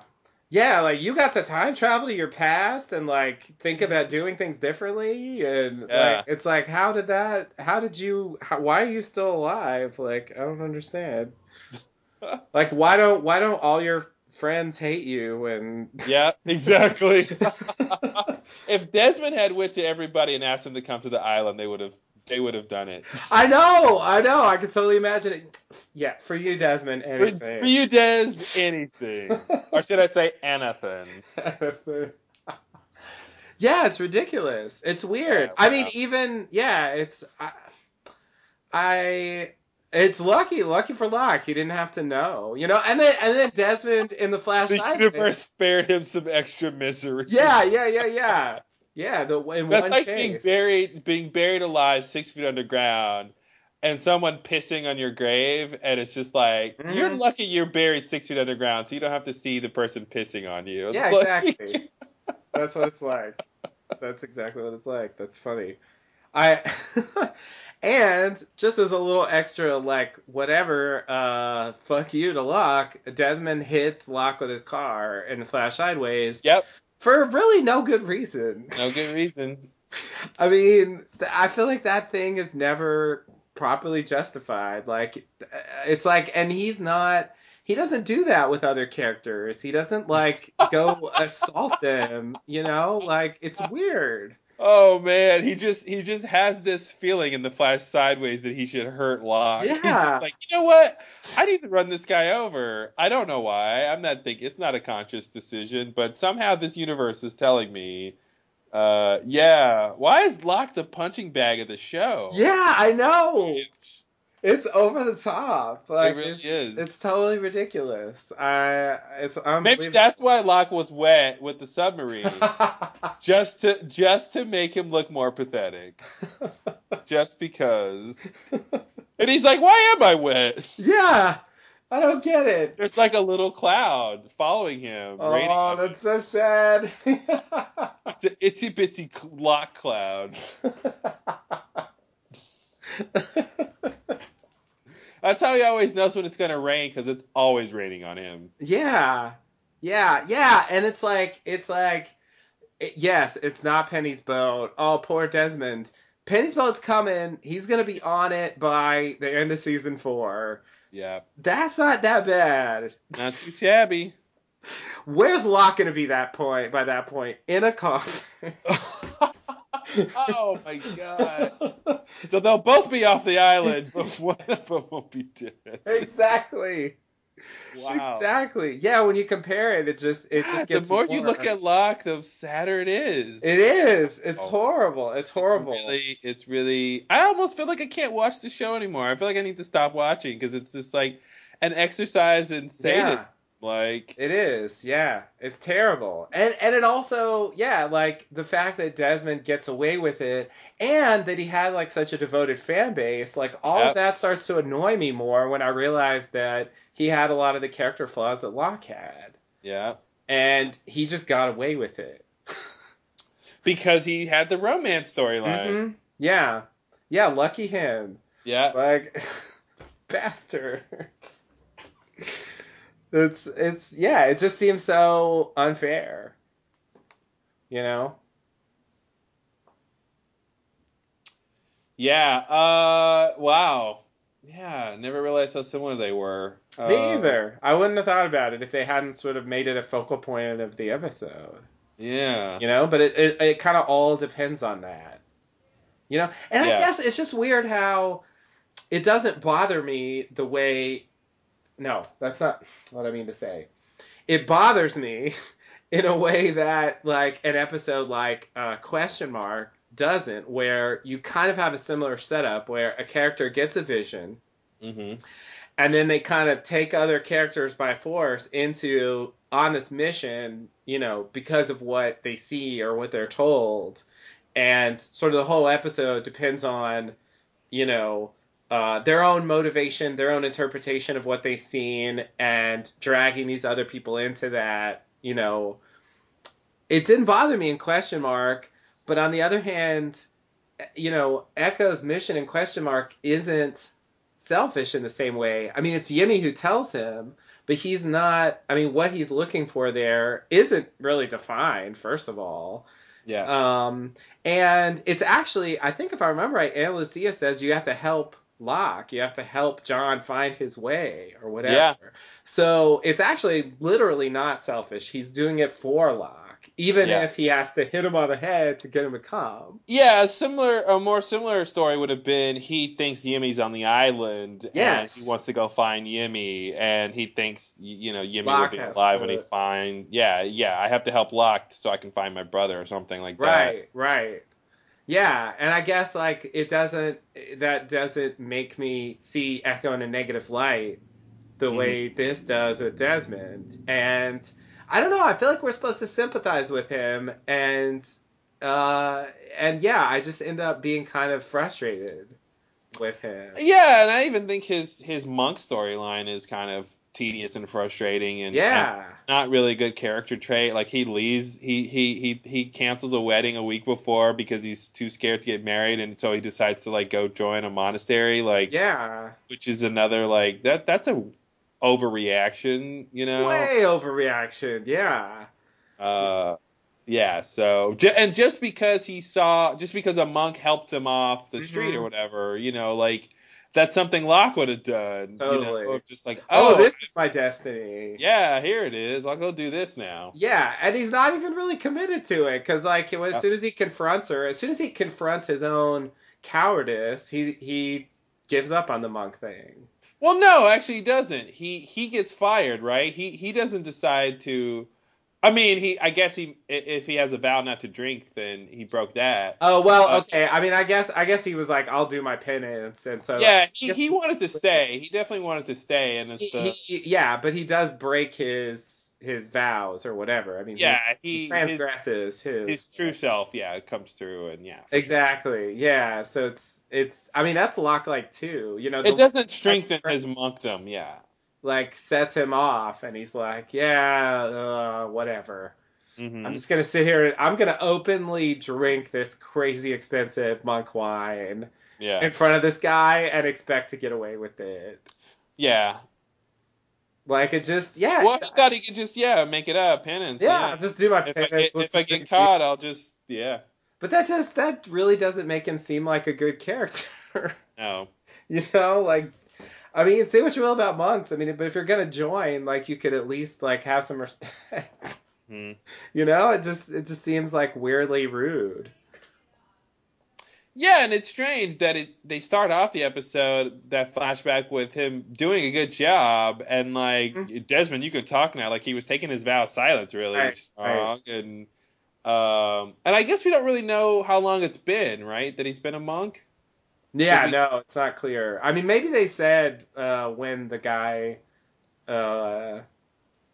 maybe it seems like it was fairly recent. I don't think it was too long. Maybe a couple months or something. Yeah, I feel like maybe even shorter because because the guy comes and punches him. Right. So like, it didn't be too long. Maybe like 1 month or a few weeks. Yeah. Yeah. Okay. Desmond episodes are usually pretty strange. Yeah, it's weird. I mean, The Constant is like still named as like one of the greatest episodes of the whole show. I thought Flashes was actually pretty interesting because of the convoluted like back and forth of it all. Mm-hmm. And the strangeness, Miss Hawking, all that. I think that I liked that episode better than this one. Yeah, for sure. This one, it moves the plot forward. It's fine. It tells us something about his past, I guess. It gives us some new insight about his flashes and his own motivations. And it leaves us with an interesting cliffhanger. But the journey was definitely frustrating. Yeah. And I feel like it should have been fun. It should have been like a good adventure. It didn't quite work. Yeah. Yeah, because it was so manipulative and it was so contrived, and he gets all these 4 people who never go off on missions together. Yeah. And that's why it should have been fun. They tried to make it fun, the ghost story thing, but it was all under the pretense, of Desmond's selfishness. And so that never got, we knew what was really going on. It overshadowed everything. Exactly. Yeah. It overshadowed everything. And, I almost wish there was a way, they could have just lucked into all these events and finding Naomi, and it was, more organic than like, I'm going to force all these people to come on this camping trip and go step by step through all these things. And that's what's frustrating about time travel and seeing the future kind of stuff is now you're sort of obligated, either you want the outcome to happen or you don't, but like you're sort of obligated either way to either make the things you saw come true or prevent them from not changing, right. Or change them depending on what you want to happen. And it just becomes tedious in a way. And it was kind of weird. It's a frustrating storyline overall. But like I said, the only thing it did sort of make more plausible to me was the idea that he would lie to Charlie about seeing Claire get on the helicopter. Mm-hmm. Like now that I have a better sense of who his character is, I can believe that he would do that. Now, is Claire getting on the helicopter a puzzle piece, or is that the picture on the box? Because if it's the picture in the box, then maybe the pieces just changed. Therefore, the picture changed. That's definitely a theory that you could have. Yeah. And I think I have actually read a theory along those lines that said that basically when the Man in Black stepped in and kidnapped Claire, the picture changed. Mm-hmm. Mm-hmm. Like that wasn't supposed to happen. For whatever that means. But like basically if he hadn't done that, she would have gotten on the helicopter and, the rest of it would have played out the way he said. I mean, there was a helicopter around. It certainly, she could have gotten on a helicopter, theoretically. Mm-hmm. But she was hanging out in the cabin instead. That sounds like a song or something. Like a country song.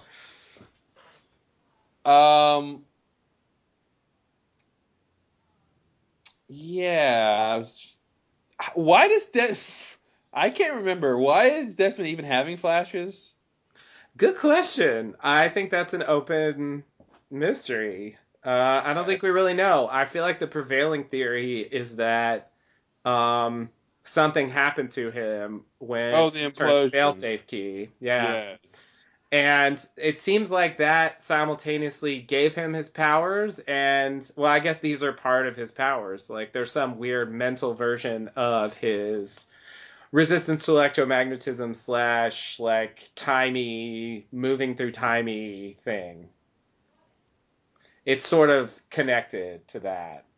Yeah, like it's when he gets these flashes, it's his consciousness going to the future or something. Yeah, something like that. It's a manifestation of that power that he. I mean, they're very vague about it. They don't really define it except for resistance to electromagnetism or something. They don't really spell it out. But I feel like that's what we're supposed to think.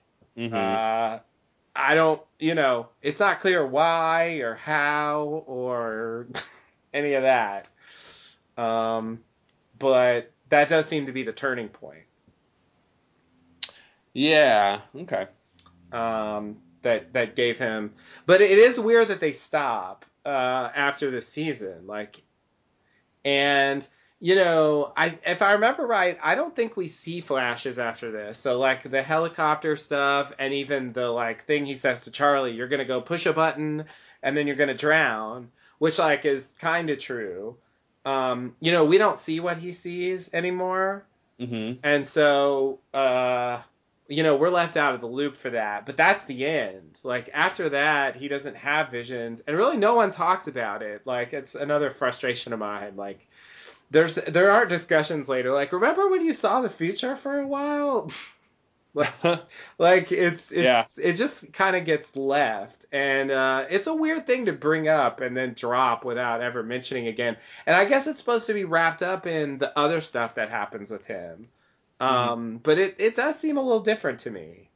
Yeah, even though you could tie it together, since like it's about future events versus like past events.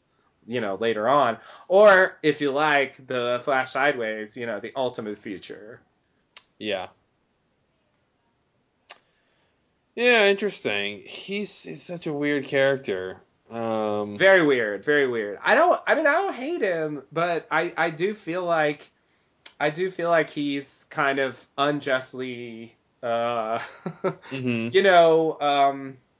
He's the Kim Kardashian of lost characters. Yeah. Like he didn't really earn the fame he's got. He shouldn't be as popular as he is. I think his character doesn't really merit that, and like his character's fate isn't really earned either in the show.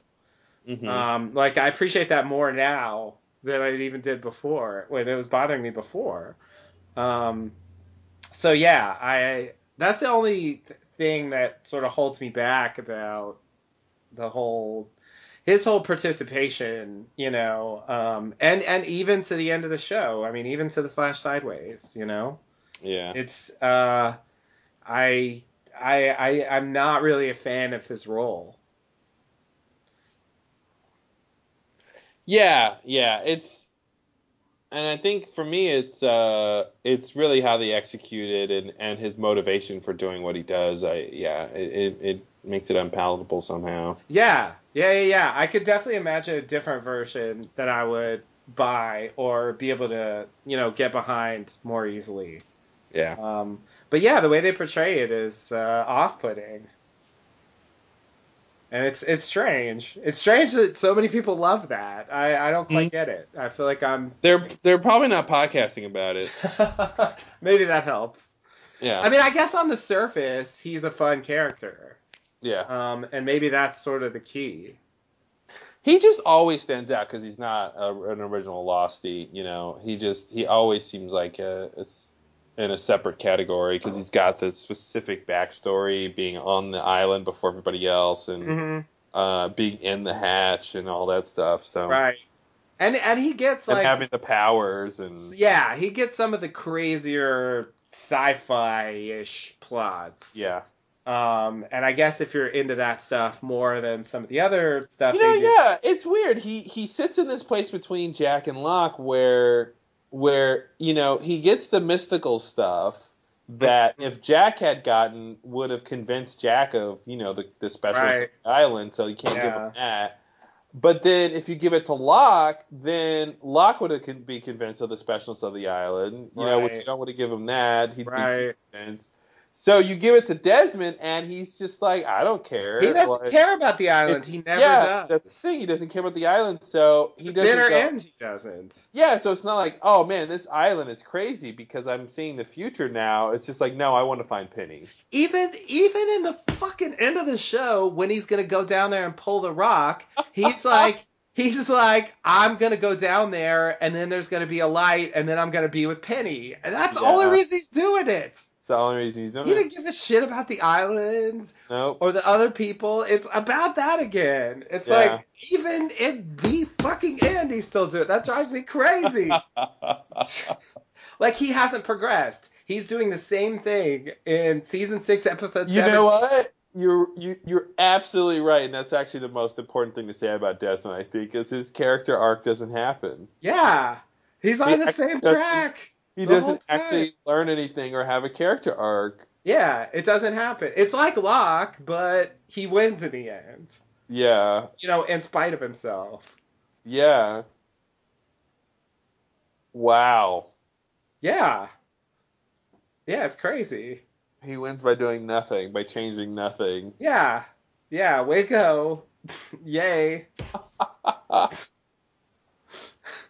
Wow. Yeah. That's pretty crazy. That I never really realized that. Desmond goes through all that. Because it's not about discovering that he loves Penny. It's not about discovering that he needs a sacrifice for her or a commitment to her. It's his view on Penny, you know, once it starts, stays the same. And he's just running towards that the whole time, and that's it. Yeah.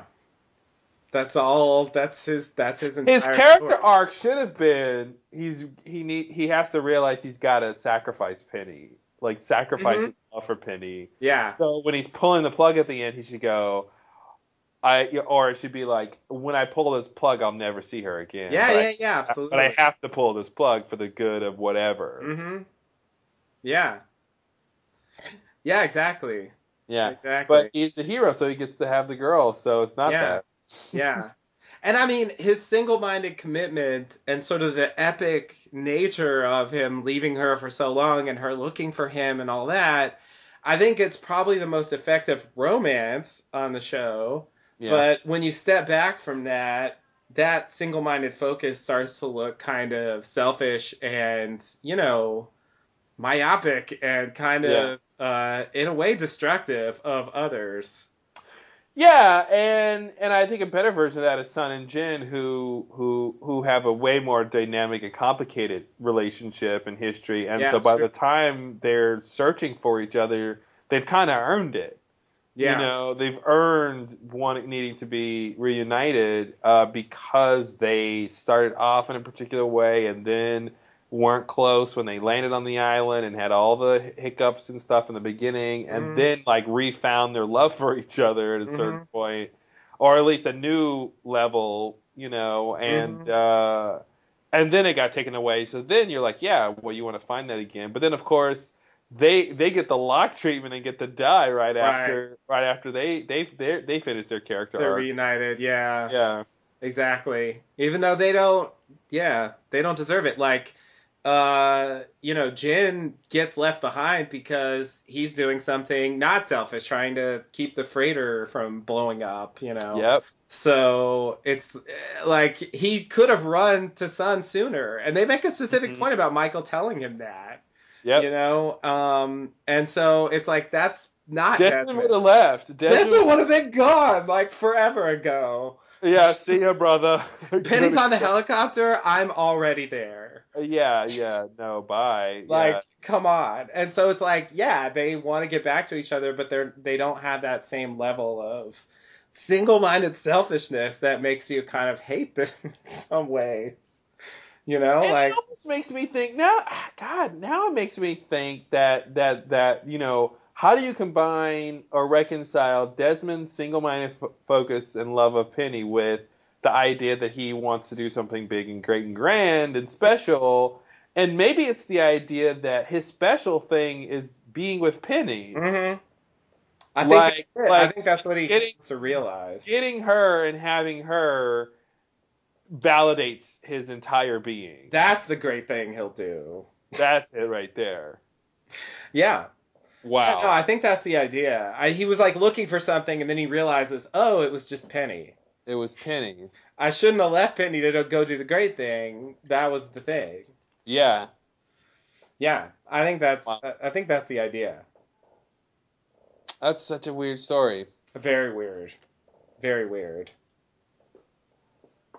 Yeah, it makes me at some point we got to go through the other characters and see if they actually have character arcs. Because before, if you would have asked me, I would have been like, yeah, Desmond has a character arc. That's what I had, yeah. Yeah, and it's no, he actually doesn't. The first time we see him and the last time we see him, he's pretty much the same character. On the same page, yeah. Yeah, it's really funny. And in The Flash Sideways, it's never that. It's never not that. Yeah. Wow. It's really weird. All right. He's like America's sweetheart. I mean, what do you do? Yeah, I don't know. Yeah. It almost it makes me want to throw my support behind Lockmore, because I feel like even though he's also selfish, I mean, he gets deeply punished for it. Yeah. And so almost too much. And Locke, he has a single-minded focus, but he also wants to share it, right? He wants to share the specialness of the island with people. I'm sure he wants to be king of the island, but he does want other people to experience the wonder that he thinks is there. That's true. That's a little less selfish. Mm-hmm. But yeah, it's very interesting how much overlap there is with Desmond and Locke. It is. It's not a comparison that seemed. And it's almost like if Desmond never found Penny and just 20, 30 years went by and he was Locke's age, he'd be like Locke. Mm-hmm. Even more like Locke, having that trauma of losing his love, exactly, would have made him more selfish and stuff. So yeah, or if Locke had just not gotten the money for for his dad, then and like Helen left him, then like maybe he could have just fixated on Helen and not like. I agree. I think if he would have been able to keep Helen, that she would have fixed the hole in his life that the dad created. I think that was totally clear that she would have helped him be okay, and his character flaw is that he wasn't willing to take that chance. Yeah. That he could be without the dad, when she gives him the choice and all that stuff. Exactly. Yeah. Yeah, and so that's the big downfall for him. But it's like, I feel like he still doesn't really deserve that much. Like, so harsh. Spread it around a little. Yeah. Jeez. All right. Well, Catch-22. So I guess the idea is he was in a Catch-22. Yeah. Is that right? I guess so. Yeah. What was the Catch-22 that maybe the Catch-22 is like he could only see Penny if he let Charlie die. So like it was shitty either way. Something like that. Yeah, I guess it would be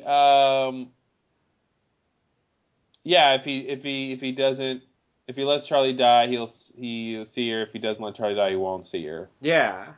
And so like it's like something bad happens no matter what he does, and that's a Catch-22 idea, I guess. I guess so. Yeah, I just don't buy it. I just don't buy that. I don't buy it, but that's what they're selling, I think. I don't know. I don't know if I want to go that far with the idea that if he had let Charlie die, it would have been Penny. Oh, I don't believe it at all. I think it's 100% not true. But I feel like they're at least suggesting that it might be. I don't know. I feel like maybe it's just like they want to set up that idea, but they don't really want us to think. By the time it's revealed that it's not Penny, mm-hmm. I feel like maybe we're supposed to think that as it's progressing, but once we see it's not Penny, we shouldn't think that anymore. We shouldn't think that, oh well, it would have been Penny if Charlie had died. Okay. Like that's an extra step that I think I don't want to go that far. Okay. Because I don't want to go that far either. That's just changing so much. Yeah. And because he's jumping to the wrong conclusions, based on what he saw, right? Like if he had flashes of seeing Penny in the parachute gear, in the flight gear, and Charlie doesn't die, and then he finds her and it's Naomi, then I'm like, okay, yeah, there's the idea. There it is right there. But they specifically don't show that. They specifically don't show that, so that means he's specifically assuming it's Penny. Right. And that's just I think it's Occam's razor is just a false assumption. Yeah. Because he saw a person and he saw a photograph, and it's like, well, in the same situation, if it wasn't Desmond, someone could have saw those two things and thought Desmond's coming to the island. Like, there's two people in the photograph. He's only, he could have just as easily thought I'm coming to the island. Right. If it wasn't for the fact that he's himself. Good point. That story is very lost. I will give it that. Yeah. No, that's all those quintessential qualities. Yeah, you can't really get that on any other show. Yeah. Yeah, exactly. I feel like that's all of those levels are. It's a combination you don't usually find. There should be, like you're saying, like he sees Penny, and then she's not there, or we don't see what he sees. Like it's this weird middle ground where he sees some stuff, but then he extrapolates. And it's enough. It's enough to, and I think that's where Lost is great at playing around in that confusion, right? Like it's like they show you some stuff, and then they show the character sees some stuff, but it's this gray area where you don't really know how to apply the puzzle pieces because we don't really see who's in the Flash. We don't really see who's in the suit. Right. And so it's like we know part of the pieces is he's jumping to conclusions, but about which part and like when and like and he's having to deduce things about, you know, what the causality of these situations, you know. So Mm-hmm. yeah, I think that's where they love to play. That's where they love to tell stories from, is where you're just a little bit removed from simple answers and like straightforward logic. It's throw in a little bit of character's point of view and their perspective and their wishful thinking. Right. Yeah. And that's like a huge engine of the plot. Yeah. And, you know, I feel like that it wasn't as clear to me at the time what a central role. It used to bother me, actually. It's like, I don't care what they think. I just want to talk about what it is, you know? Mm-hmm. And it's actually like big part of the point is what they think it is. What they think it is. Yeah. You know, like that's really something they're focusing on in a way that, it was sort of just like, I want to ignore that. I just want to get to the facts, you know. And it's like, but even facts can be interpreted in different ways. Yeah. You know, and so I think that's definitely definitely what they like playing around with. And so even if it was a frustrating watch, it was very, very clearly lost. Yeah, this is, and you know, I think that's not that's definitely one of the reasons why I think Desmond is popular, is because he's such a lost character, and his storylines are all lost storyline. Like, that's true. You know, he's got very intense lost centric stuff going on. You're right. Totally makes sense. All right. Well, anything else on Catch-22? I think that's pretty much it. So yeah, I mean, it wasn't bad, but it was kind of frustrating to watch from a knowing what's happening point of view. Yeah. But at least we learned something about Desmond. Not the episode didn't specifically talk about that, but it was definitely implicit there, and so I kind of appreciate that. I feel like I understand his character a little better now. So yeah, nice. We made a little progress on understanding that and how he relates to the other characters. Yeah. I think we could probably spend an hour discussing the Hawking cameo and the picture frame, you know, and like what that means or what it could mean or what it should mean, but it's not. Well, Miss Hawking will come up later. And she'll meet Desmond later. That hasn't disappeared from the show, so we'll definitely have a chance to talk about that at some point. It's a brief like Easter egg thing here, so you know, this can just be something to incorporate in like whatever we want to say about her in the end, because her story is yet another lost story. Yep. Through and through. All right. Well, until next time, thanks and namaste. Namaste and good luck.